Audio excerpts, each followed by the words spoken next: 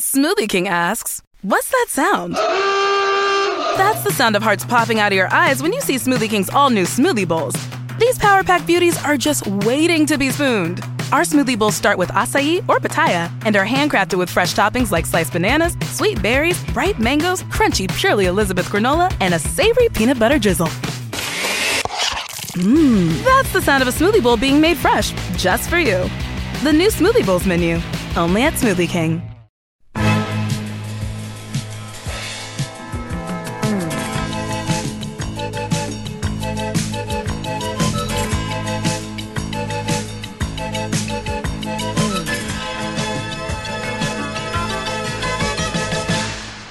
Hello and welcome to Nessun Dorma.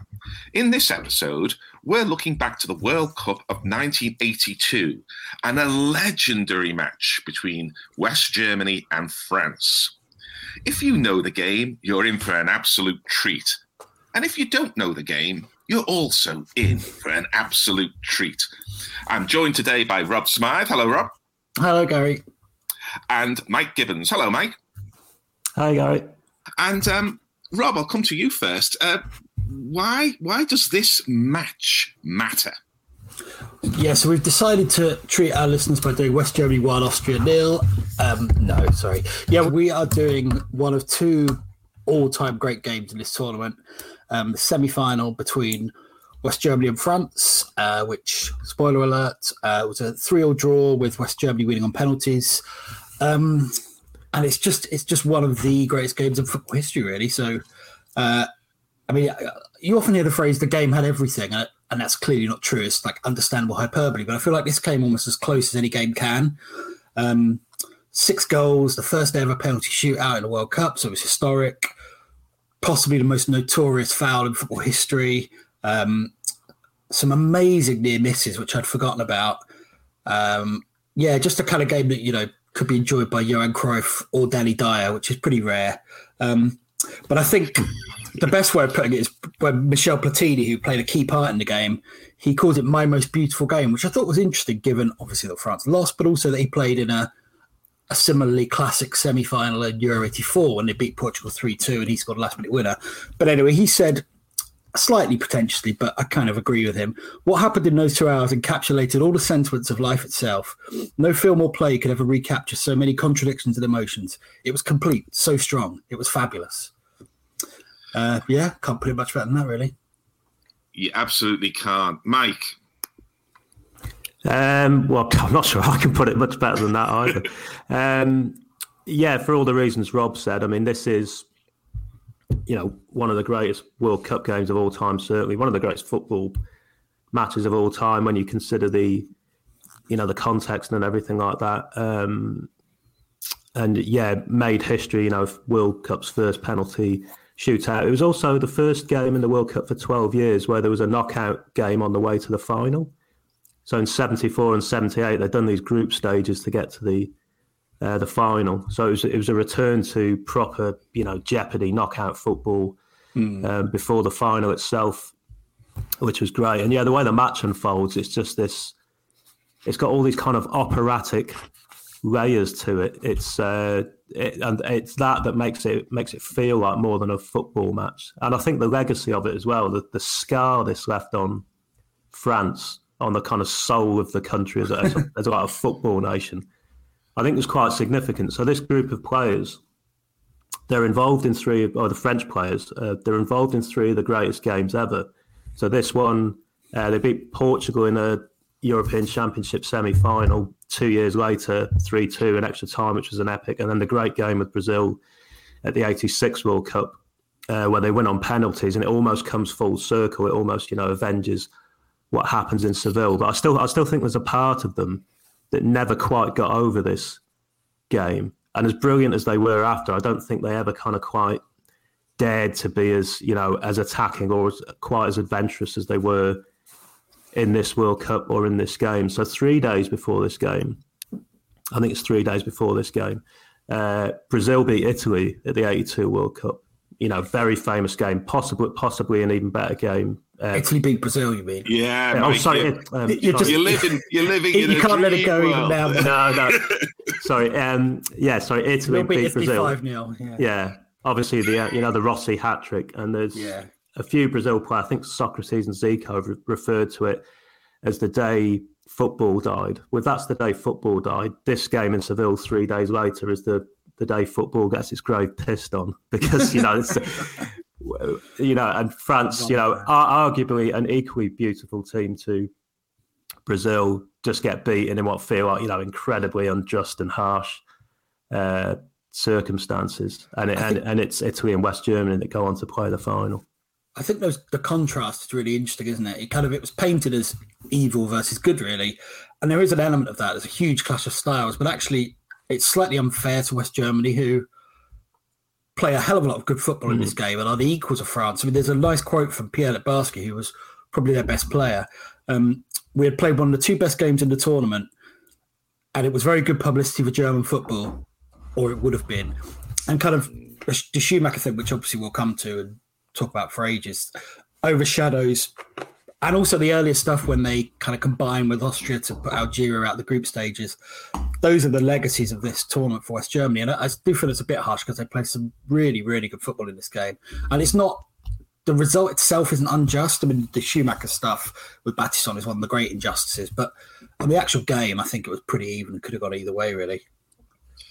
Yeah, I spoke to my brother a couple of days ago about this, and he rather pithily said, "Oh, we all so wanted France to win, and Platini was just fantastic. Who knew he'd turn out to be a complete twat?" Do you remember where you watched it, Gary? Well, I watched it as I was reminded, because my memory is somewhat hazy, but that might suggest that there were some beers in hand. As in my parents' back room with my father and my two brothers, I would guess. And I was 19 at the time, and I was in my recently converted back room of my parents' house. I'd just left college, having had a less than pleasing experience doing mathematics, which was far too hard, and I'd started work at Littlewoods in the mail order buying office in Liverpool. I was the one Scouser in 1982 who got a job in Liverpool, and so I was sort of easing my way into full-time work for the first time in my life.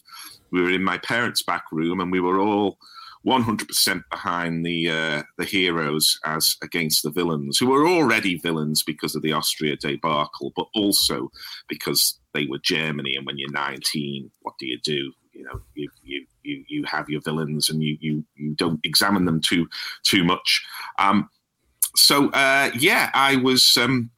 was in that back room. We were all behind France, and we were aware that this really, really mattered. It was a clash of styles. It was a clash of cultures. It was all those cliches rolled into one. And then you get that feeling, and I'm sure you got it when we watched the match back again, you get the feeling that we're in the middle of a classic here. This is as good as they said it was going to be. And all of that sort of came through to us. And then there is, as you rightly point out with the correct metaphor, Rob, it was an operatic match with an operatic conclusion. I can't take credit for that. That was Mike's line. That was it, Mike's. Well, Mike, it really was. And so that's where I was. I was a 19-year-old, and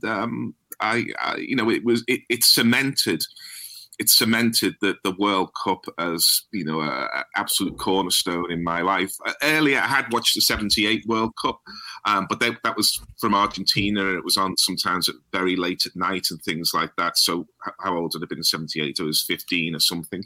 And I remember the 74 World Cup, going round to my uncle's house, watching it on his colour telly, because we didn't have a colour telly then. That's how old I am. But this was the World Cup that was, for the generation before me, it was 1970. I think for my generation, it was 1982. And to a large extent, it's this match plus Marco Tardelli running to the camera. Mike, what were you doing in 82? Well, this will be quick because I can't remember this at all. I would have been 4.5 or just over 4.5 years old, and I've got no memory at all of the 82 World Cup. Not even, I mean, sometimes you trick yourself. You think you've got these kind of imposed memories because I've seen so much of it. And I have this with like the Falklands War as well. I mean, I think I got a sense that something big was happening, but I didn't know what it was. But because I've read Adrian Mole and things like that, I've kind of imposed it in my own brain that, oh yeah, I remember the Falklands and all that unfolding. But it's actually Adrian Mole that's remembering it and not and Sue Townsend and not me. So I don't remember it at all. I mean, my kind of formative memories sort of kick in. The first big thing I can remember is like the miners' strike, and in terms of sport, it's like Whiteside in the FA Cup final and the black ball final in the snooker. I can't remember Whiteside in the FA Cup final at all. No memory whatsoever. Yeah. Go on. So I don't remember it, but I got very into the 86 World Cup, and I remember it the 82 World Cup just kept getting back referenced all the time because it was the most recent one. And, you know, you had a lot of the same players playing in it and stuff, but without, you know, a YouTube or a Wikipedia to kind of go and immediately find out what it was about. It's a kind of thing you slowly put together in your head over time, and from the you know, the sparse bits of footage of it you would see on television. I think it's one of the things we find interesting doing Nessun Dorma, and Rob and I do a 80s and 90s cricket show as well, is being able to disentangle the real memories from the acquired memories, either through YouTube or watching documentaries or reading books and so on. And I can't very good, Rob. I can't disentangle them at all these days. I think it just sort of piles one on the other, but I think that adds a kind of layer of richness, particularly when you go back to, you know, what academics might call primary research. When you watch the actual thing from start to finish, you do get a lot of gaps filled in, and there are, and we'll come to them later, things that surprise us, things that we've forgotten or half remembered that come up. And I think one of the interesting elements, certainly, that I've found so far in this format that we're doing for our World Cup episodes is revisiting these games in their entirety, just how much appears to be brand new, despite the fact that I would say, oh yeah, of course, one of the great games. Yeah, I could give you a running commentary straight out of my head. I couldn't, because so much more happened than I can either remember or remember the memories thereof, so to speak. Rob, what's your view on that sort of liminal space, as the academics might say, between memory of the event and memory of the recounting of the event, either through documentaries or through reading and so on? Yeah, I completely agree with you. I mean, I'm looking back, I can't remember watching this game, but even games I do remember, I think it's such a mix now of imposed memories. And I think that's even more the case because we're exposed to so many resources these days, whether it's a great number of books, certainly documentaries, YouTube, etc. So it's quite hard to remember how you felt at a specific time. Kind of makes me regret not keeping a diary, just for various things, really. Obviously for life generally, but I do wonder sometimes how, even just, you know, later on in this, we're going to do some Italian 90s stuff, and trying to remember how I felt about England at the time, it's really, really difficult. It's all influenced, I'm sure, by what's happened subsequently, how Italian 90s has been romanticised, etc. I suspect I was probably slagging England off like everyone else for most of the group stages, but in my head I wasn't at all. Yeah, even this game, it feels like it's always been in my life, but it hasn't. I don't know if I watched it. I don't know when I would have first seen it. I don't know when I would have first seen it in full, but even before that, I would feel like it's a game I know well, even though I literally hadn't seen the entire game. I think it's just how our brains work these days, because it's such an overload of information. Yeah, I think it's very difficult to distinguish between the kind of pure memories and otherwise. Mike, sorry. Yeah. Oh, sorry, I just put my hand up to talk. One interesting thing, actually, the first time I saw an extended chunk of highlights of this game was, I'm sure it was on Eurosport ahead of the 2002 World Cup. It was like just a little 20-minute thing.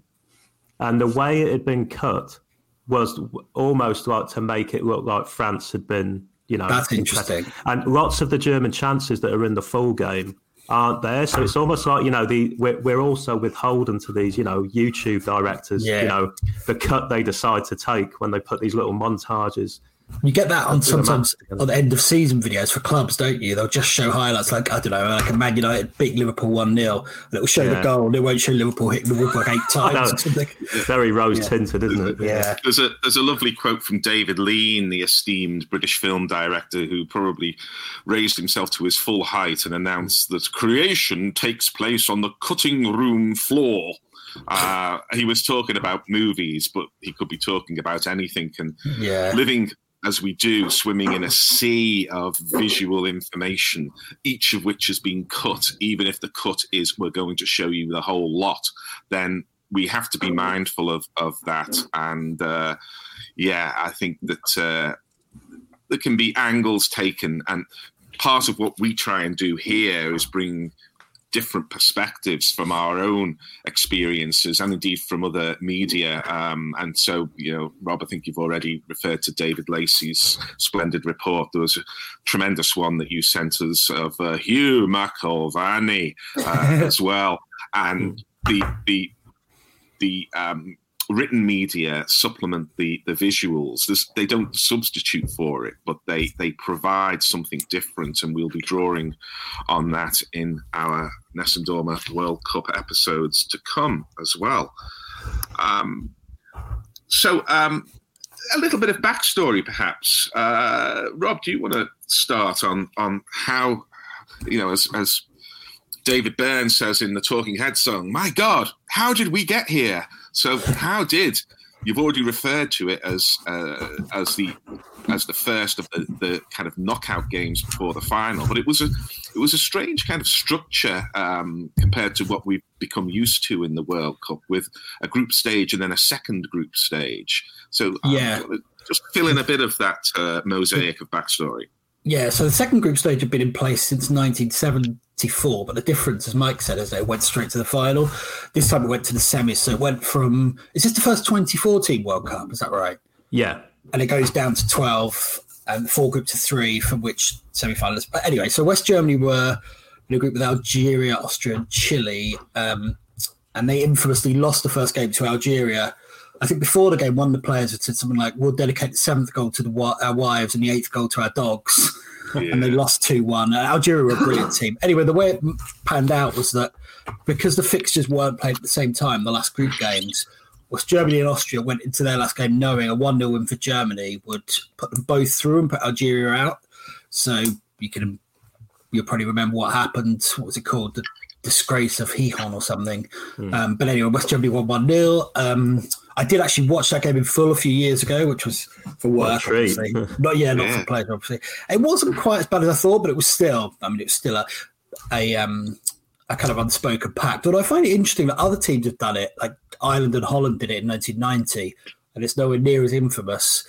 But anyway, that's by the by. Second group stage was West Germany, England, Spain, and West Germany, I forget the order. I think they beat Spain 2-0 first and then drew with England. Is that right? 2-1 they beat Spain, yeah. Oh, okay. So England had to then beat Spain 2-0 to go through, and they drew 0-0, Keegan missed chance, and so on. So that's how West Germany got to semis. But what's interesting, I'll let Mike deal with France. But what's interesting is talking about David Lacey reading his preview, is that West Germany were strongish favourites for this game, even though they hadn't been especially convincing and obviously lost to Algeria and weren't particularly well liked. France were the opposite. I think they were absolutely loved for the way they played in the second group stage, but at that stage they weren't necessarily seen as the kind of most convincing proposition. Mike, do you want to run through France's route to the semis?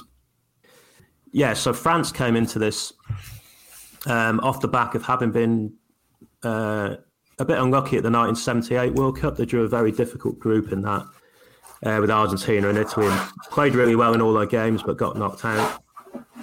But under Hidalgo, the manager, and with Platini and forming this kind of new team around him, they qualified for this World Cup. They got out of one of the tightest qualifying groups in European history, actually, and had to win their final qualifying game in Paris against the Netherlands, in which Platini scored 2 goals, I think, one of which was a brilliant free kick. And it's kind of like a baton passing moment, really, between, the Dutch team from the 70s. It's almost like the French team, take over. We will be the beautiful European team for the next decade. So, yeah, their tournament, 27 seconds into it, they went 1-0 down to England from a long throw routine where Terry Butcher flicked it on to Brian Robson.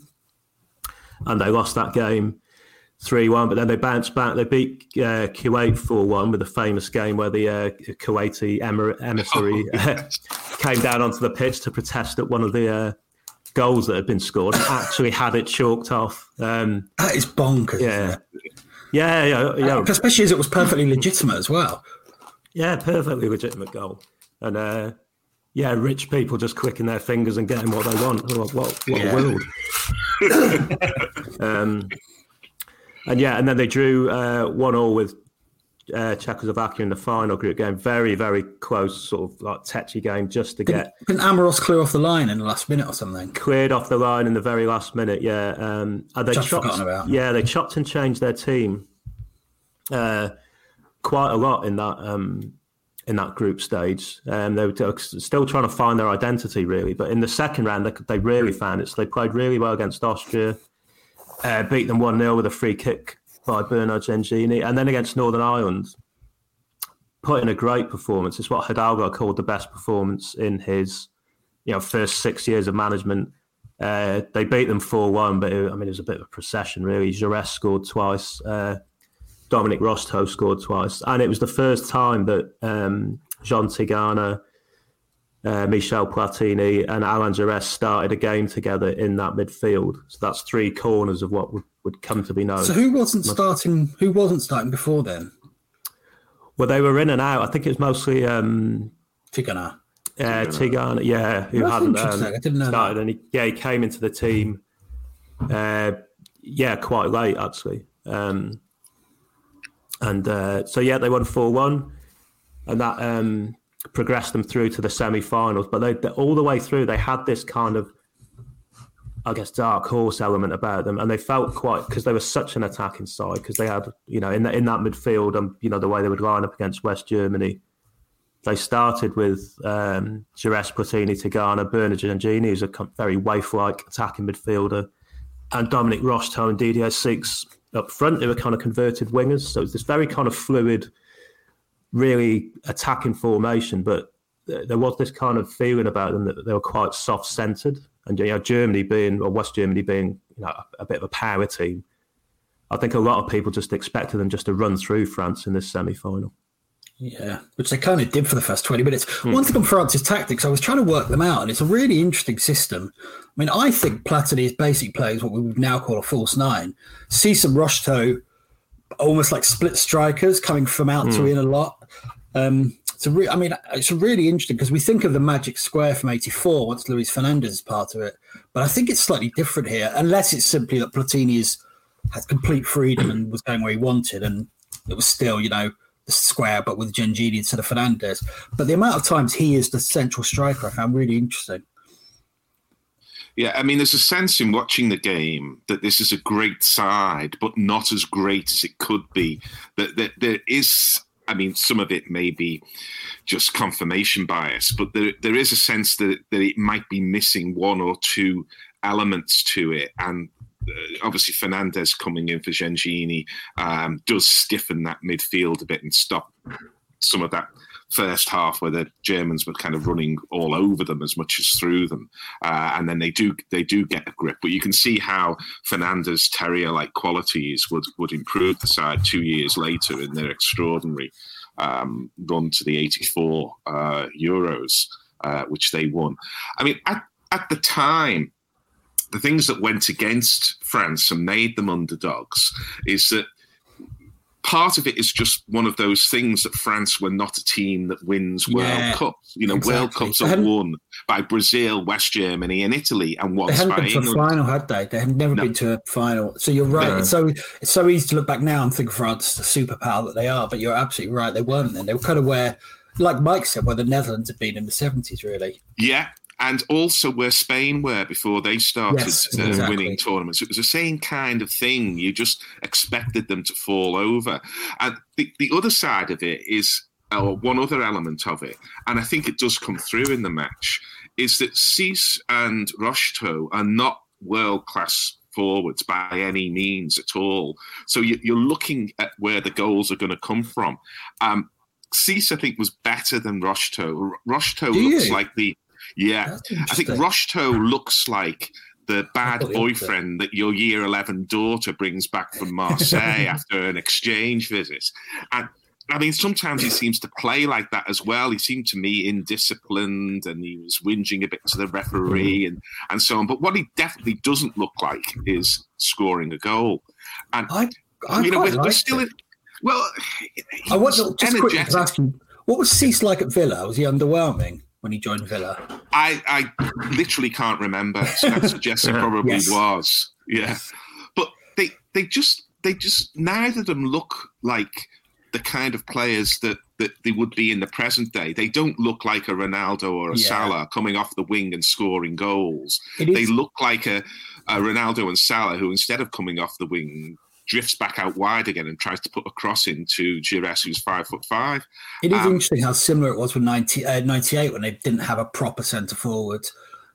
Because here in this team, who else would have played up front? Bruno Bellon, quite a bit in 86. Yeah, Soler. Oh, Gerard Soler, Yeah. But I actually quite like Rocheteau. I thought he was you're right, like certainly not world class, but I thought he was a decent player. I always remember this amazing run against Brazil in that game that Mike mentioned. Yeah. I thought Cisse was a bit flaky, but maybe I'm imposing that because he goes on to miss a penalty. I don't know. But I agree with you. They certainly weren't world class as compared to. I mean, I was looking at Germany. You don't think of Klaus Fischer much apart from overhead kicks, but his record is really good. It's like, I think it's like 32 and 48 or something. And Lipbarski looked a fantastic player who was just kind of emerging. And I suppose that was their weak spot if they did have one. I mean, we're throwing it forward a little bit, but neither Rocheteau nor Cisse, nor really Platini, who tended to stay a bit further back and join the attacks later, arriving late into the attack. None of them are making the run that Rummenigge makes to get that goal that brings it back to 3-2. No. Yeah, and if you've got two forwards, neither of whom are going to attack the near post for a cross like that, then you're going to struggle to score goals. And I think we had this when we looked at the French team. Yes, there's Platini. Yes, there's a fantastic free kicks, but are they going to score enough goals when they come up against the big sides? And I think that's why they went into the matches as second favourites, even though I think 11 against 11, I think all 11 French players have a case of being better than their opposite number, even though Germany were a good side. And it was no walkover either. But at 3-1, I agree with you, Rob, when you look at the match in the whole, because Rummenigge coming on as a substitute does make such a difference. But at 3-1 as a whole, 3-1 felt a fair score at what, sort of halfway through the first period of extra time. It's just that Germany wrestled the advantage back. And as soon as they do wrestle the advantage back, that grim realisation that we've all felt, I think, as England fans and as fans of our own clubs, is that once one goal comes, you just know there's a second on the way. Yeah, it perpetuates itself, that kind of comeback, doesn't it? We've seen it with other teams, even different generation, different set of players, but it's in the minds of everyone that this is what happens. You know, I think Chris Freddy wrote that the kind of comeback they've been dining out on since the 1954 final. It's so true. You think of England in 1970, even the final in 74, they came from behind. Well, I was going to say, we should say Rummenigge was on the bench just because of injury, obviously. Oh, yeah. He was their best player, and I don't know if he was European Footballer of the Year at the time, but he certainly had been. He was then, yeah. He'd won it back to back. And there's that little... Sorry, go on. I was just going to say that little cameo he does. I mean, you can see why he's the European footballer for him. Just what's it 20 odd minutes, and he just basically flips the game on its head. And the quality of his runs compared to Rocheteau and Cisse, who are not helped by the haircuts, it has to be said, but they do seem to run a little like headless chickens, where you've got this sort of godlike huge, well, he's not that huge, but godlike figure of the blonde hair saying, I'm going to run there. And the ball sort of comes to him over and over again. Rocheteau, I mean, he reminds me a lot of Anthony Martial, like capable of brilliant things, but you just want to go over and give him a shake. It's just a World Cup semi-final. Yeah, exactly. Yeah. Rouse yourself. Exactly. Well, let's come to the day itself, because it was a unusual day. Certainly one that younger listeners will find somewhat surprising. Rob, what happened earlier that day? Yeah, so earlier that day there was another World Cup semi-final. Italy beat Poland 2-0. Paolo Rossi scored both. Kind of quite a comfortable win. I think that game kicked off, 5:15 UK time. The second kicks off at 8 p.m. So had that gone to extra time and penalties, the first game, you almost might have an overlap of World Cup semi-finals, which obviously these days wouldn't be allowed to happen at all. I think the last time the semis were played on the same, I think, was 86. But it just seems so quaint now, doesn't it? Rather than, with all the kind of commercial aspects these days, it just seems, think of all the millions they wasted, eh? But that's one thing I do miss, actually, is just kind of football overload. Whether it was a European night, there's a famous one in '84 when I think there were 5 British teams in the semi-final, all on the same day. Mike has written brilliantly about that great day in 1990 at Italia when Argentina beat Brazil and West Germany beat Holland. And I love days like that where you just have a complete overload of kind of really significant, intense football. Obviously, there's football overload now, but it's more like 4 p.m. finding a Portuguese league game and whatever. It's not quite the same, but 2 semi-finals in one day. Yeah, I mean, that just sounds like heaven. You know what's even better than the football overload day? The day before the football overload day. Well, you think Christmas Eve. I can't believe it. What we've got tomorrow. Look at this. Look at this. So would semi-finals 66, would they have been the same day then? Same time, actually. Yeah. Were they? Yeah. Oh my God, that's brilliant. 1970 as well, I think. That's fantastic. So then you go to 74 and 78 and there aren't semis. Yeah. Well, 1970, they played all 4 quarterfinals at midday on the same day. Oh my God. So Gordon Banks, who was in his hotel room recovering from Montezuma's revenge, they were showing live Mexico and Italy. So he had literally no idea what was going on in the the England-West Germany game, and it came on tape delay as soon as the Mexico-Italy game finished. Yeah. So he was watching it. England were 2-0 up, and then all the distraught England players came back. Is that true? And he had literally no idea what had happened. He's like, "Why are you all so sad?" That reminds me, actually, that apparently Battiston came round. We'll talk about Battiston issue, but he came round at 3-1 in the dressing room. So the poor guy, there was a bit of a silver lining for about 4 minutes when he regained consciousness. Well, there's a famous quote. I mean, it's too good to be true. It must be apocryphal. When Muhammad Ali beat, believe it or not, Richard Dunn, who was the British heavyweight champion. And Richard Dunn came round on a stretcher in the dressing room, and apparently his first words were, "Did I win?" It shows you how your brain can be scrambled, I think, in a boxing ring. But you haven't thought this one through, have you, Richard? I mean, even in 1989, and perhaps in 1990, but definitely in 89, the tragic day of Hillsborough, the semi-finals. We were at Villa Park watching Everton. The two were on simultaneously. 1990 was the first time because they had that great televised day of 13 goals, Palace, Liverpool. It's a good point. I'd forgotten about that. Now, looking this up, I'd forgotten as we do the other semi-final, because whenever you get a match as great, as iconic in the true sense of the word iconic, or rather in its true metaphorical sense of iconic, although there's certainly a kind of almost biblical quality, as say, to the match. I'd forgotten that Italy played Poland in the other semi-final. Yeah. If you'd said to me, what would be the score between Italy and Poland in the semi-final, I would have said, probably 2-0 with 2 from Rossi. And it turned out to be 2-0 with 2 from Rossi. Extraordinary how Italy went to the final on the back of Rossi's goals, and I think we've covered this in a previous pod, Nessun Dorma, but delivering 2 goals again to get Italy through to the final, just fantastic. Yeah, there's a couple of years, hadn't he? No, he'd been suspended. Before Brazil, obviously. Yeah, before Brazil. Yeah, and there was a sort of campaign back home to get him dropped because he had a terrible group stage. Was really out of sorts. I think he only started playing for Juventus again in either like April or May of '82 after a 2-year enforced layoff. So it's an incredible.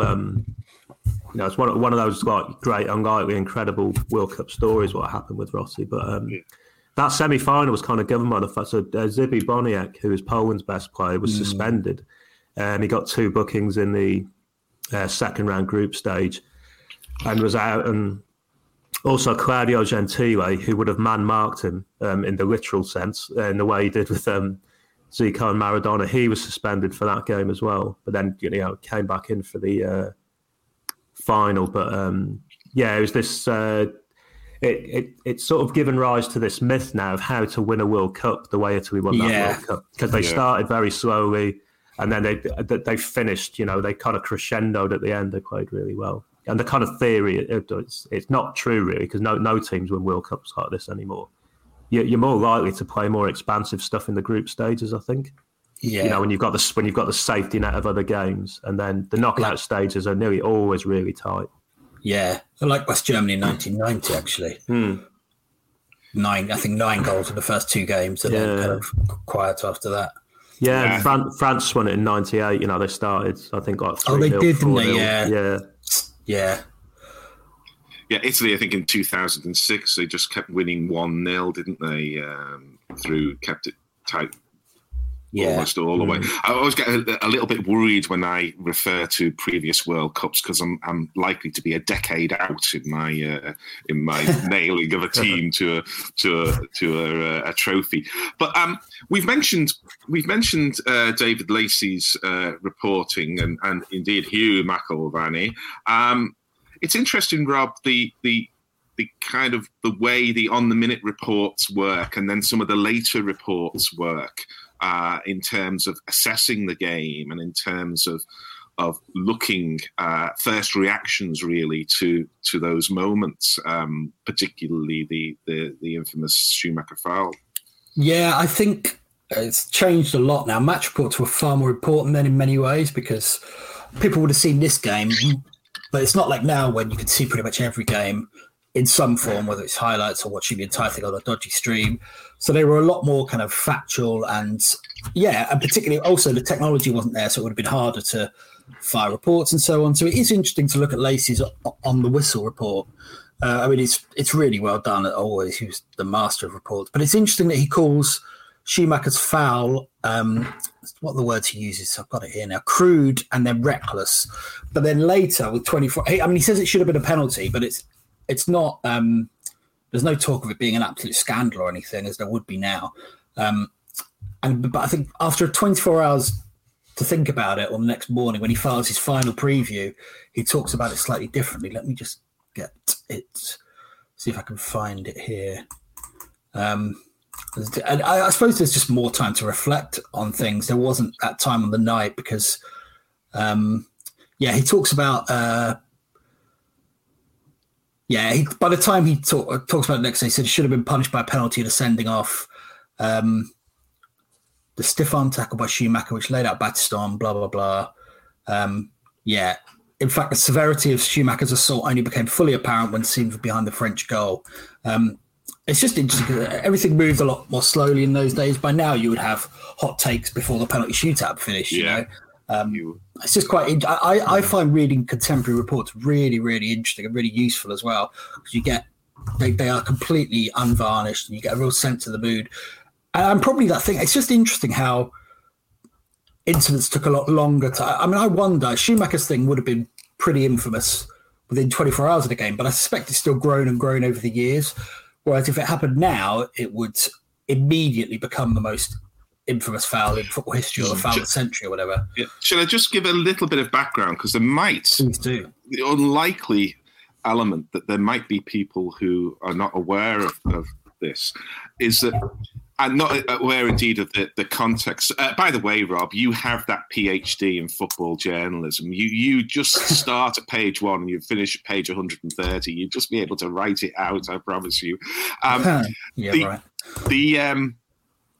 It was at a time where there weren't sweeper keepers, but there were offside traps. So there was always room in behind the defence.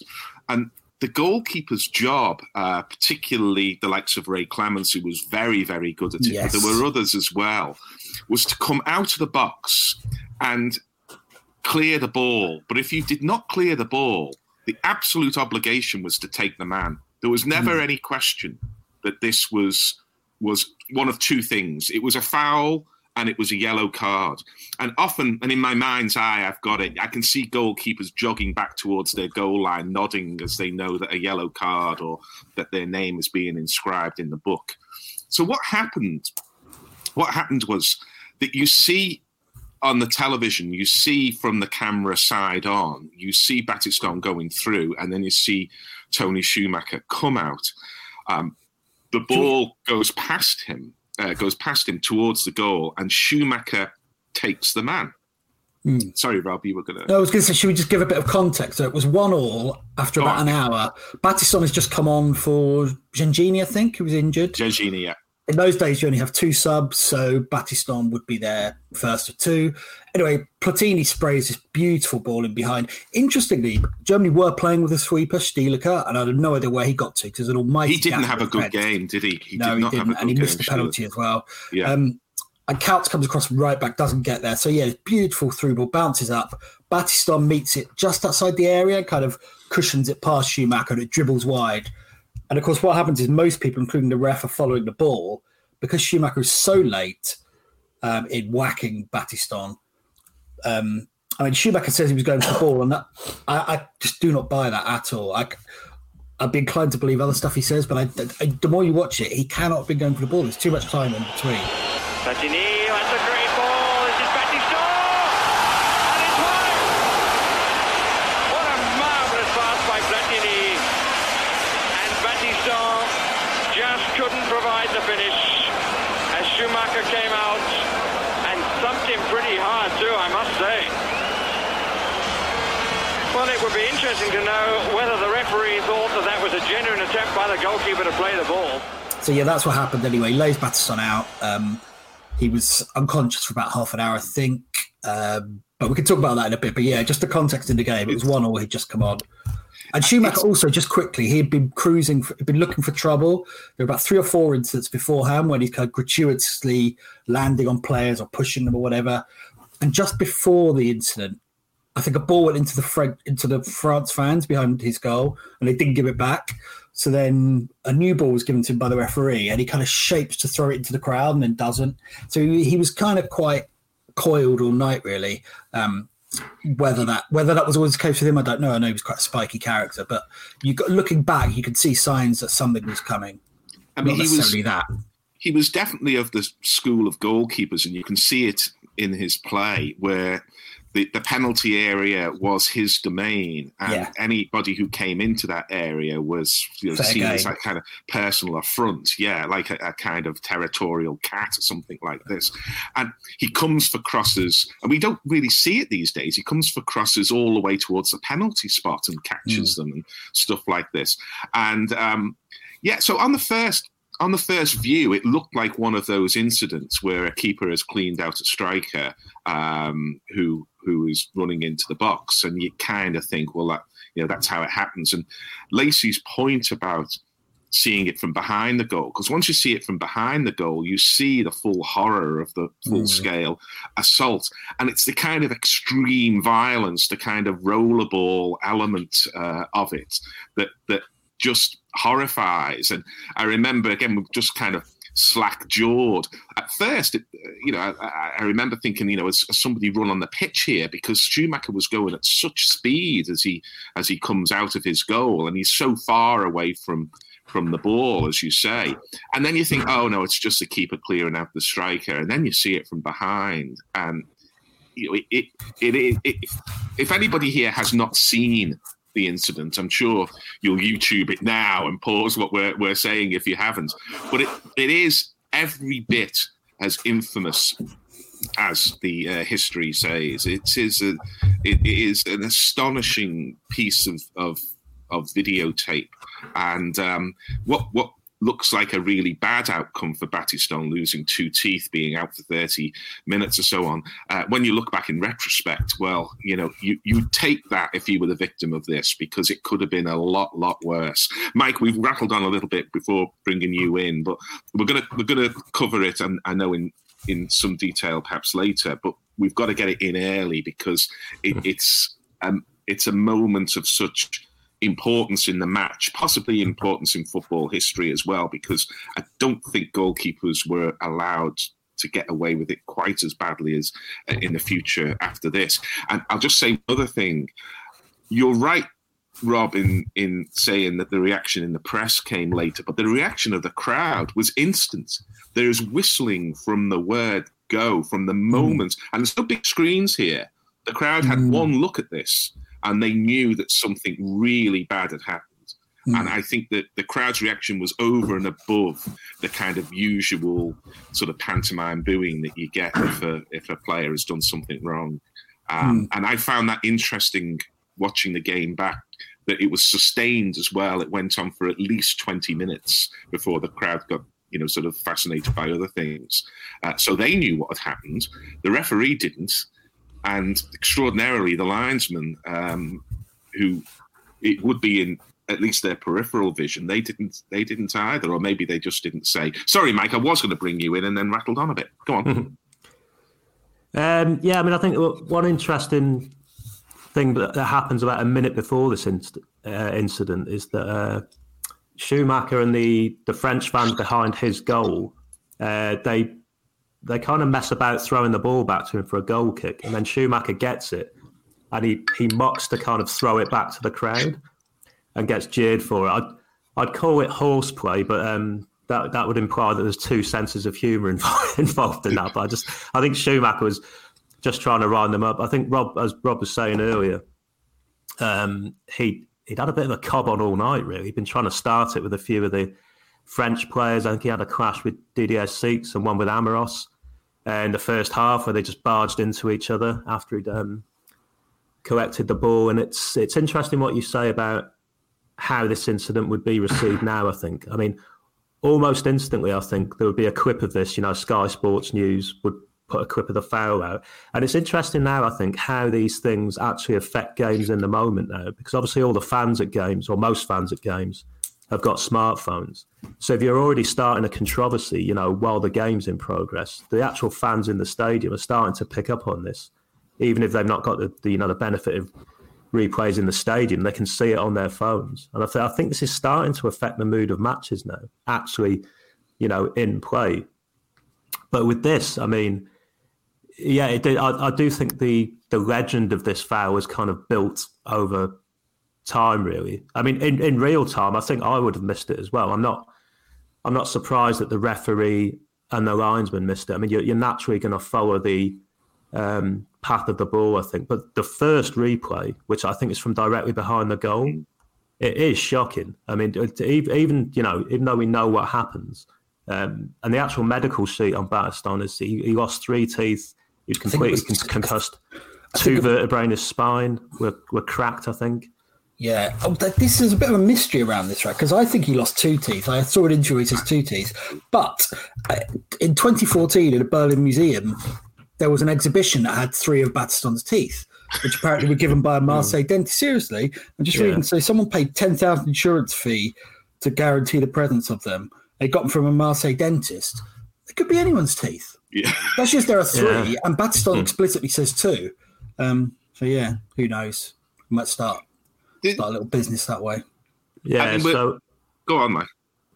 So I mean, that was the controversy that happened, right? And it kind of really cemented West Germany's reputation as villains in this World Cup.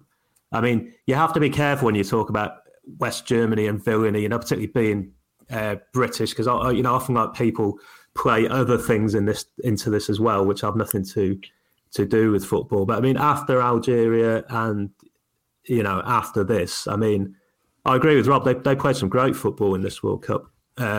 Were a brilliant side. I think one of the favourites. They were the European champions, coming into it. But it did cement their kind of reputation as one of the World Cup's all-time great villains. I think, along with Argentina in 1990, and again in that sphere, I think you have to be careful of not lumping other parts of history into that as well. And I think it's a lot to do with the character of that German team. There's a lot of very forceful personalities in that side, of like Rummenigge and Paul Breitner and Uli Stierke, and obviously Schumacher. And when you think they didn't take Bernd Schuster to this World Cup as well, imagine throwing him into that the mix of that squad. I think they might have combusted in the training camp. They didn't have too many self-esteem issues, did they?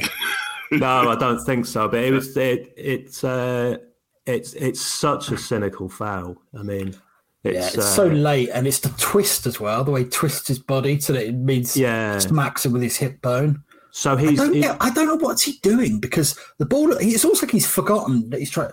The ball's long gone, so I don't buy for a minute he's going for the ball. Yeah. Is it just that if you score, I'm taking you with me kind of thing? I think it's definitely that. Yeah, I think it's that kind of split-second collateral damage decision where and it's also the way he's not even running in line with Battiston. If you look back at it, he pushes off from his left foot off to the side and then turns his hip into Battiston's face. So he's airborne and completely out of control. Battiston's in the air as well. So Battiston comes spinning out of it like a helicopter in trouble.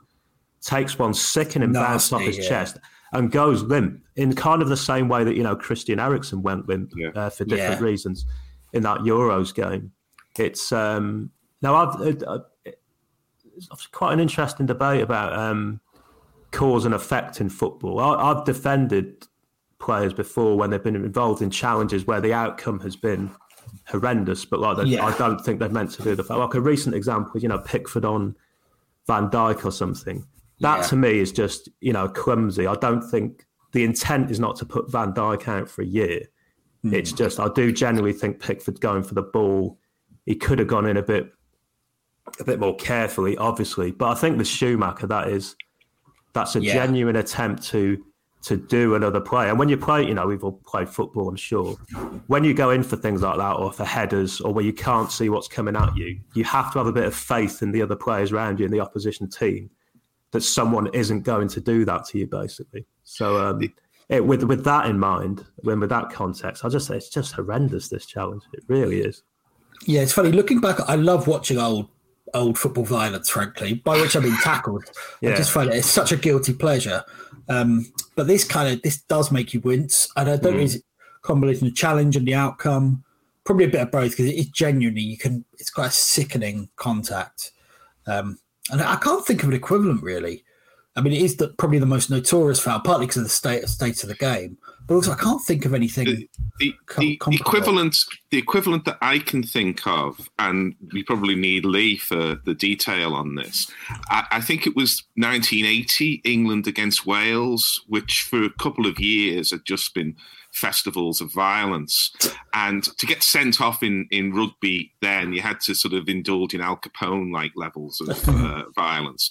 But I think it's Paul Ringer, the Wales centre, who commits a notorious foul where he just stiff arms. And I'm doing this off memory now from a long time ago, so if I'm traducing him, I apologise, but it is a notorious foul which has that same kind of ultra violence of speed plus nowhere near the ball plus intent to injure. And he was sent off after about 10 minutes, which was just unheard of in rugby union at that time. They'd be sorting themselves out in the pack, as Bill McLaren would say, not sending players off. And that's the only one I can think of which is similar. But given that we're going into this and our route in was through David Lacey, I've got a couple of questions I'm going to come to, but the first one is dare we even consider how this would be received on social media these days, or is it just too awful, too much of a pit? I suppose how would it play out? So Schumacher obviously gets sent off.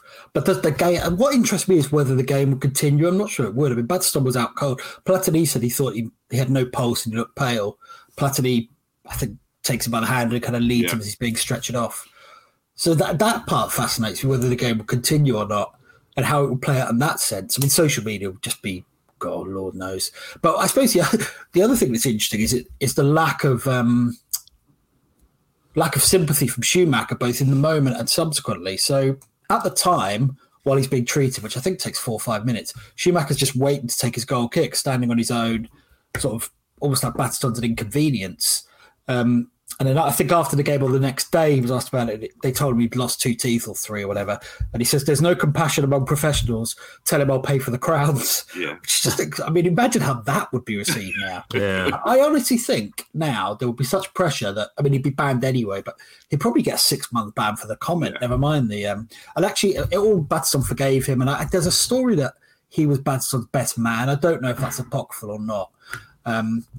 Or certainly he went to his wedding, which strikes us a bit odd, but anyway.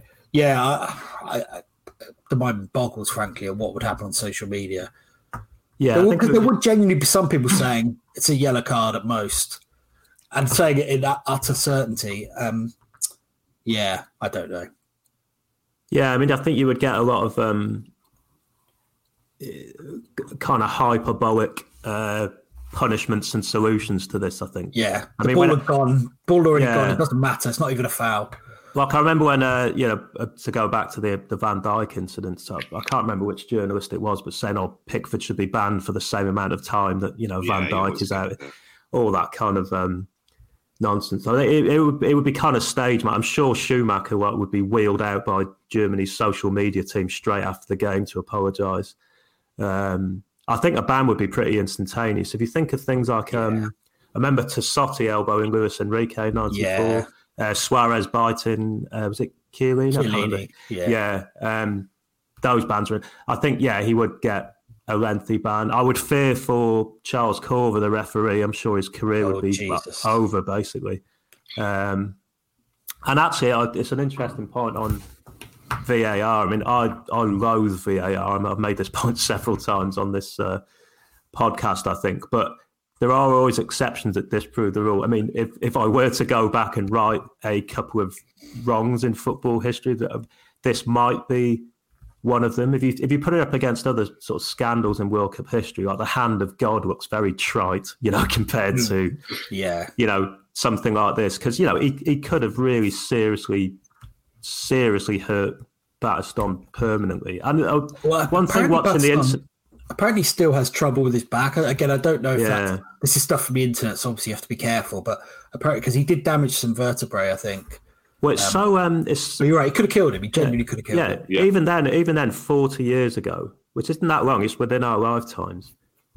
The way they just kind of amble on after a couple of minutes to medical stuff. I'm not having a go at them here by any means. No, just different times. It was just the times, and they stretching him off. And Platini runs over to them and says, says to the medics, "Look, take it easy, walk slow. Don't bump him around." It's not luggage on an airplane. But you would get people carried off in firemen's lifts with broken legs and things. Then it's a completely different world. But you wonder what might have happened to Battiston in that lag time if it had have been more serious. It could have been a lot worse than it was. I have thought of the incident in football. Again, I haven't seen it for a number of years, and I don't think it's quite as bad, but it is of the same kind of template. Do you remember Ben Thatcher doing that foul? Yes, Pedro Mendes, the elbow. Oh, yeah. So I don't think it's quite as bad, but I know what you mean. I remember there was a huge row about that, actually. Because I think the way I think the scenario would play out now, for what it's worth, is I think that obviously the medical response would be instant rather than this sort of ambling local put your flag down, mate. Yeah, the local St John ambulance coming on to do a bit of first aid that they had to top up of last week and so on. And again, I'm not having a pop at the medics there, but they're clearly not trained in accident and emergency. You can tell that from the word go. But then again, we see that Argentine goalkeeper getting the defibrillator, running to the bench. I'm sure you saw that recently, and throwing it into the crowd. So we haven't solved all the problems these days. But the way I would see it playing is that the players would be taken off, and then the referee would have a decision to make about continuing the game. And I think the game would be continued, because I don't think you can disperse however many people were in the stadium. It's Seville, isn't it? So 40,000, 45,000, it's not, the Bernabeu or the Camp Nou, is it? But it's a lot of people. Also, as we saw with the Eriksen incident in the last Euros, football authorities will not allow an international tournament to judder to a halt because of one person's, health issues. I mean, they restarted that game that night. I mean, it's and that still staggers me now that they put the Danish players through that. I mean, I thought that was just unbelievable. I think when you're that close to the final as well, I just think they would probably take a very harsh decision and just think, Do you think, because I think there will be a tremendous groundswell of support, the phone-ins will be absolutely alive with it, that there would be, I'm sure you're right, Rob, people saying, bit unlucky, mistimed, and all of this kind of stuff. But I think there will be an enormous groundswell for having Germany forfeit the match and say that France to progress, that this was something that, the authorities need to put their foot down, and somebody will dig out an ancient statute that says that, for reasons at the discretion of the organising committee, teams can be withdrawn or something. And I'm not saying they would necessarily be forfeit, but there might be real pressure come on the DFB, is it? The German FA to withdraw the team. And actually, given the circumstances and given the general heat, that might have been the solution that would have emerged, is the German FA withdrawing the team from the tournament, in the way that drug offences, people get banned during the Olympics and stuff like that. You say that they might already have been withdrawn off because of all the fuss that would have happened after the Austria game. Yeah, well, that's why that would have kicked off. Quite right. But as it was the 80s, even into the 90s, or as you've pointed out with the Christian Eriksen incident, it was, pull your socks up, lads, business as usual.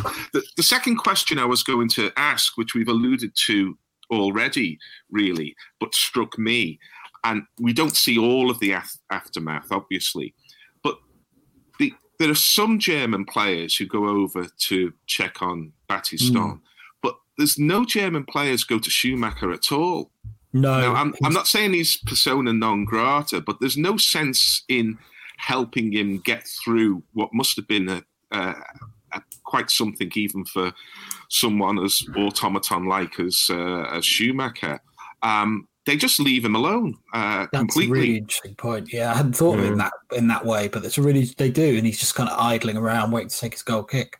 Yeah, very interesting point. I wonder, I don't know actually. Were they in shock as much as the French must have been? But I would have thought that some would have gone over and just said, come on, make these things happen. We've all been here before. It's how the game or is. Even sometimes just you win, sometimes you lose. Even just what happened, because a lot of them won't have seen it because they'll have been following the ball. Yeah. They'll know about something about it, but maybe there was just a kind of element of shock. Or maybe some players hadn't realised the severity of it and just thought it was, it'd gone down or whatever. I don't know. It's a really interesting point. But I'd love to ask a couple of them what they were thinking. People like Libarski or one of the Forster brothers or whoever.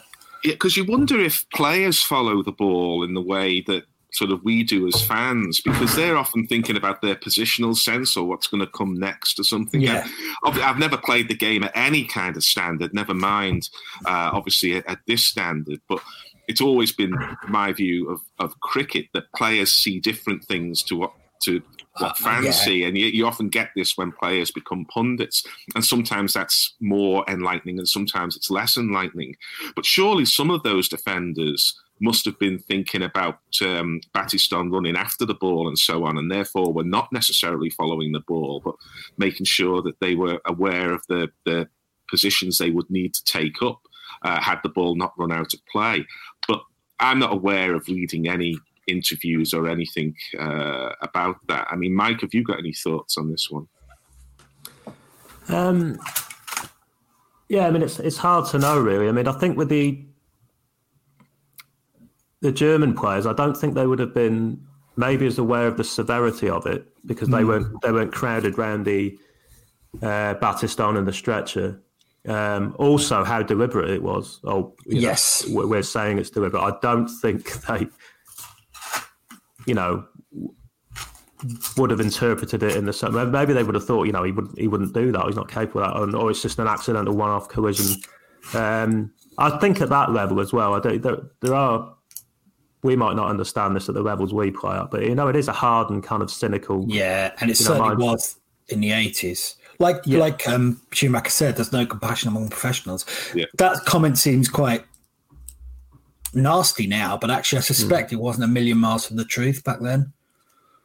Yeah, I mean it's a cold thing to say in the aftermath. Yeah, we've got a fella in hospital. Yeah, but they are kind of ruthless professionals that get into the top of their chosen field, I suppose. So it's I'm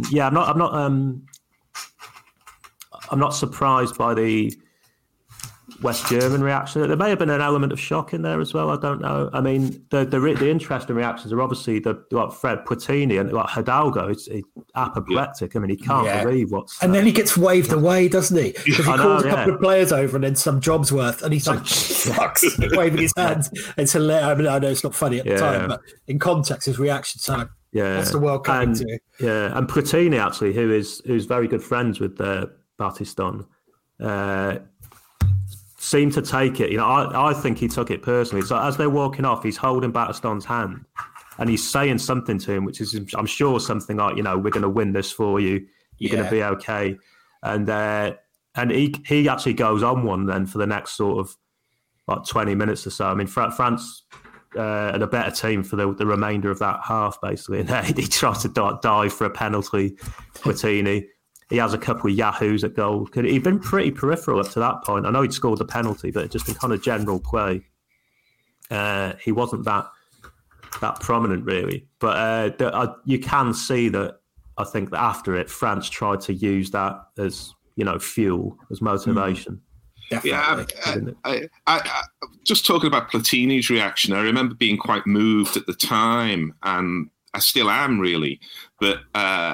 he showed real leadership in making sure that his player was carried off all the way to the touchline, and a real human touch in holding his hand part of that way. Clearly, he's thinking he's not hearing what I'm saying. He's in a coma essentially, but maybe he can feel the warmth of my hand.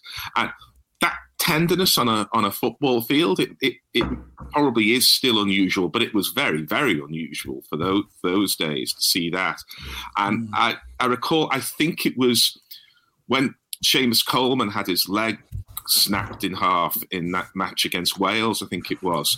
Shane Long did something similar with Coleman, and I remember being very moved then and thinking, God, I hope I have the wherewithal or the courage, if ever I'm in that situation, to do what Shane Long did with Seamus Coleman and what Platini did with Patrick Battiston.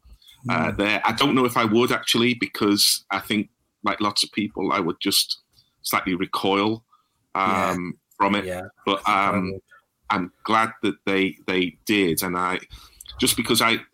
maybe because I wouldn't be able to do it myself, I'm even more in admiration of the fact that they took on that responsibility and they did it with such humanity.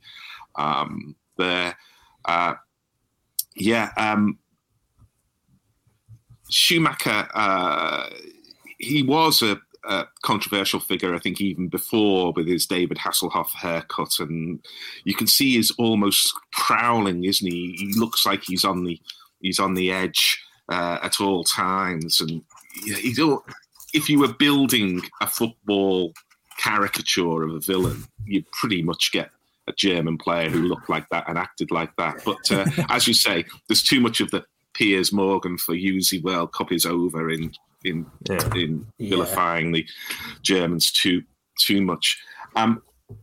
Just want to say one other thing, because my boy Jesper and I often have discussions about this when we're watching kind of Match of the Day and stuff. He's obviously literally a generation younger than me, because he's my boy.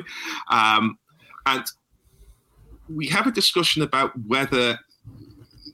how to judge foul play, shall we say. Because I'm of the generation, and I don't know, because you guys are somewhere in between where you sit on this, where the outcomes really matter. Where he's of the generation where, looking back, especially kind of VAR incidents, he's much more in the camp of saying, well, look, he's gone in 2-footed there, or he's led with the elbow. It doesn't matter if the player's jumped out the way. It doesn't matter if it's been a glancing blow.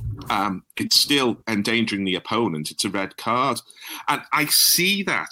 But if we look at that match, there's at least a couple of big 2-footed tackles, one by Trésor not long after. Yes. And before, I think. Yeah. And the outcome is not bad. There's no more of those bedknobs and broomsticks like stretcher bearers coming on to fail to act quickly enough for the stricken player. But I'm maybe I'm veering towards Jesper's view that if you go in with 2 feet, you're getting the red card, regardless of the outcome. But then another part of me thinks, well, outcomes do matter. If I live opposite a primary school, if you drive 22, 23 miles an hour down our street, you might get a ticket from a speed cop, but you're getting 3 points. If you drive at 22 or 23 miles an hour and you hit a kid in our street, you're going to prison for 5 years. It's the act is the same. The outcome is what drives the penalty. And where do you sit on that kind of almost philosophical discussion? Because we had perfect examples, really, with the Schumacher incident, and then at least 2-footed tackles that come in quick succession after. Is it as much the outcome as the action, or is the action alone enough, or is the outcome what matters? And you can almost be sent off for accidentally breaking a leg. I think more and more. I mean, wasn't Son Heung-min sent off for when Andre Gomes had that really horrible injury? Yeah. Actually didn't do much wrong. I mean, I can see both sides. I think with Trésor's tackle, I don't think in 1982, it sounds absurd, I don't think flying 2-foot tackles were a red card offence. No, I don't think they were. The second one usually was, but not the first. You could have one. I remember a game in 2006, and Ronaldo was sent off for it was a Manchester derby, a flying tackle. I think it was on Andy Cole, and he didn't make any contact. And at the time, I thought it was an absurd decision. But looking back, I kind of see it now. I think it's difficult, though, because it's like the mancab thing in cricket, which has been happening a bit recently. Like, if it happened, you could say, well, yeah, fair enough. But there are also 50 times when it could happen and doesn't. So I don't know. I think it depends on the nature of the tackle as well. Kind of how reckless, how dangerous it is potentially. If someone 2-foot these days, if someone 2-foots a player and they manage to jump out the way, I think that's probably still a red card. I'm less comfortable with the outcome influencing it like it did with Son and Andre Gomes. I'd probably be less comfortable with that. But in 82, I do think the outcome was less relevant. I feel like they were judged generally by the standards of the time. There might be examples, otherwise I can't think of any off the top of my head, but I do feel like the outcome has become more relevant now, rightly or wrongly. Oh, because I think the other way. I'm going the other way. Yeah, I'm thinking that these days the outcome is less relevant. Well, it can be both, though. It can be both. Yeah, that's. Do you think Son and Andre Gomes? Let's take that example. If that happens in 82 and Andre Gomes has a sickening leg break, I don't think Son gets sent off. No, I don't think he does. But equally, I know what you mean. If you 2-foot tackle fresh air in 1982, you're not getting anything. You're not getting anything to play on. If you do it now, you'll probably get a red. Yeah. So, But it is tricky. You're absolutely right, Rob. It's tricky. And of course, a little after the Son, there was a very similar incident with Luca Digne where he was sent off and then that was rescinded. You can't avoid contradictions with these things, can you? I think can't. it's harder than ever now in an age of social media because people either highlight gratuitous contradictions or irrelevant contradictions. I think it's impossible to avoid them now. I think so. Mike, where do you stand? Yeah, I mean, it's difficult because we deal purely in absolutes now, particularly on social media. And a lot of how you view this, I mean, you're never going to get a system that satisfies everyone because everyone has different parameters on, what they feel is acceptable as guys. You've got you've got the men's game kind of, end of it. And then I think that there's a kind of over-sanitized version of football that some people seem to want as well. And it's like a pendulum. It's like we bounce between these two positions all the time. I mean, I wrestle with this quite a lot. I think of this when I think of the phrase, he's not that kind of player. I think a lot of times managers say that kind of thing because it's the character of the person. And, you can go into challenges and the outcome can be absolutely not what you intend. You can mistime things in any aspect of life. Car accidents are accidents. They're not deliberate, attempts most of the time for one car to, smash into another. It's just that set of circumstances. That's the outcome, and I'm a bit bothered by the fact that if you do go in for a challenge and it is mistimed, and the outcome is something as horrific as someone breaks their leg, the kind of vilification where you're put on the same level as someone who has gone in to deliberately hurt someone, and we see those challenges. I don't think you can equate those two things the same. But also, there is a victim in this, and you don't want someone who's having their leg. Well, you don't want to see people having their legs broken. So it's difficult because there is an element of risk in life. There's an element of risk in football when you play it that sometimes you can have bad consequences. Like, David Boost, for example. Yeah. That wasn't any particular one player's fault. It's just the outcome was so horrific. But I do think those kind of things are outliers. And I think the Battiston thing, that's an outlier as well. I think it's I can't think of an equivalent kind of challenge where it's seemed that deliberate and, the outcome has been that horrific. And that you kind of have to deal with. But it's like anything. It's like, from VAR to this, it's a judgment call. And people are always going to interpret these things differently. So this kind of reach for consensus and perfection in refereeing, which but people seem to think technology is going to bring that, but it's still human beings ultimately making the decision, even if they're looking at endless replays, and these slowed down replays where every fibre twitch just becomes loaded with intent now, and you kind of view it differently, and it's not in real time. I don't know. I don't have an answer to it. It's I guess the kind of the long-winded way of what I'm saying, but it's something that needs to be debated properly, and I don't think we live in an era where you can debate things properly. So you just get hysteria, and it doesn't solve anything. I think that's all very wise, Mike, and I think if the FA ever put a commission together, you should put yourself forward. Leave me well out of it. About a year later... send your views to @Mike. About a year later, I was about to start back at college doing law. And as a law student, that's now, nearly 40 years out of date, my knowledge. So there'll be people listening here who are much more up to date than I am. But the law draws, I'm going to suggest 4 borders. And I think we see some of this. One of the borders is intentionality. And I think we can all agree that Schumacher, as you've already said, Rob, the intention is definitely to hit Battiston. Maybe it's not to knock 2 of his teeth out, but there is an intention to injure there, to stop him essentially at all costs. That's one line. Another line is recklessness, where you see a risk and you decide to take it. And I think sometimes with two-footed tackles, that's the case. You know there's a risk with a two-footed tackle of injuring a player, but you decide that the situation or your mind is running in that way that you're going to run the risk of injuring, getting a red card in order to make the kind of two-footed challenge that we see in this match. The next level is negligence, where you should see a risk, but you don't. And this is the greyest of areas where, especially in something as fluid as a football match, where you're thinking, it often gets referred to as the spur of the moment, where, you're coming out and you've got to make an instant decision. You know there's going to be a collision here, but I'm going to play the ball. And we all know that very often injuries come when you go half-heartedly for the ball. So you go for the ball with full power, if you like, with all your weight, and you mistime it.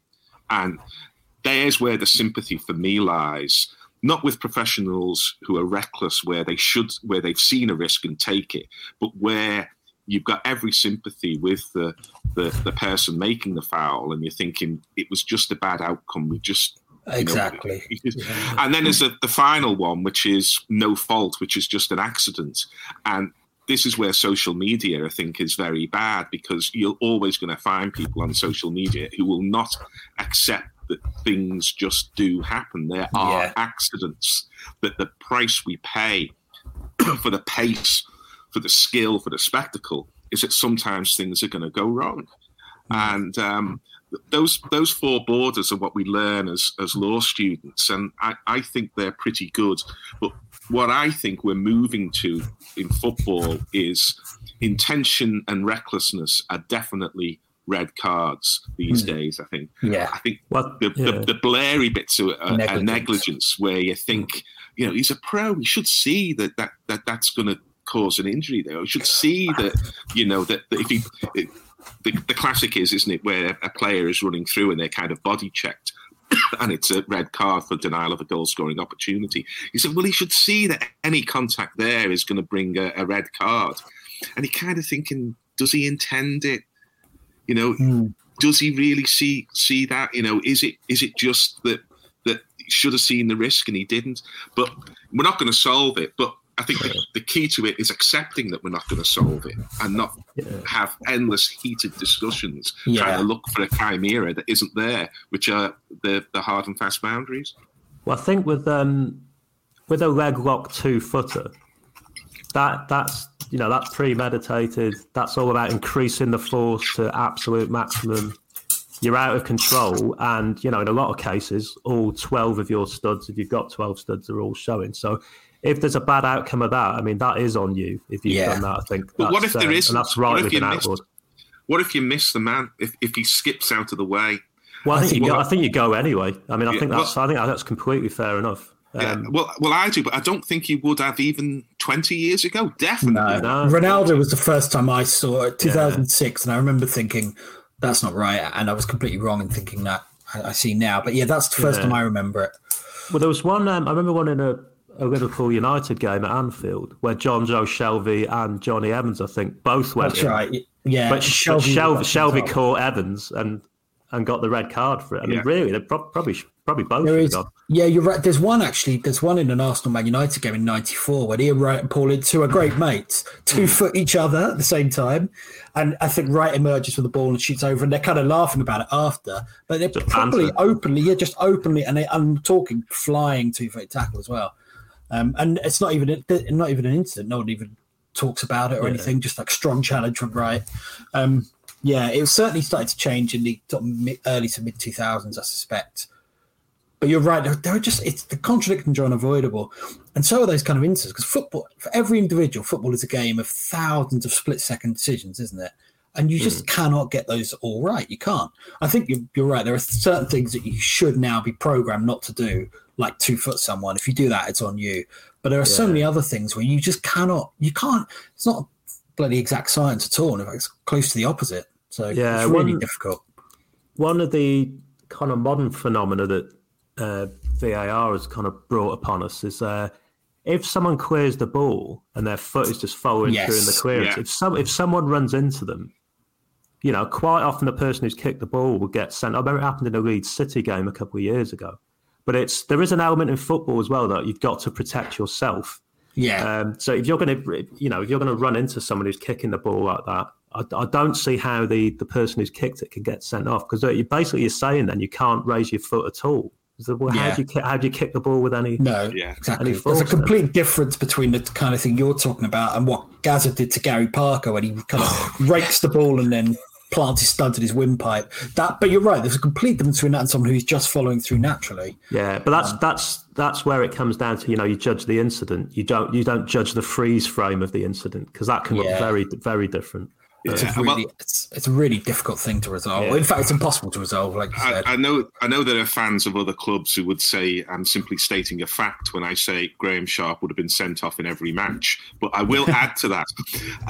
Graham Sharp would have been sent off in every match because he would always run across a fullback or a defender playing the ball, who would often then kick 6-foot Scotsman at full tilt, and would have the consequences of, I think, Newton's second law of motion, in that the leg would instantly go backwards and they'd be rolling over in pain. But it's interesting. What Mike's talking about the other way around. It was never a foul. But I think Mike's talking about the other way around, where it's the defender now who is getting penalised for the follow-through on the... Because you're right, we've all seen the one where the striker runs across and the defender goes down and they get booked.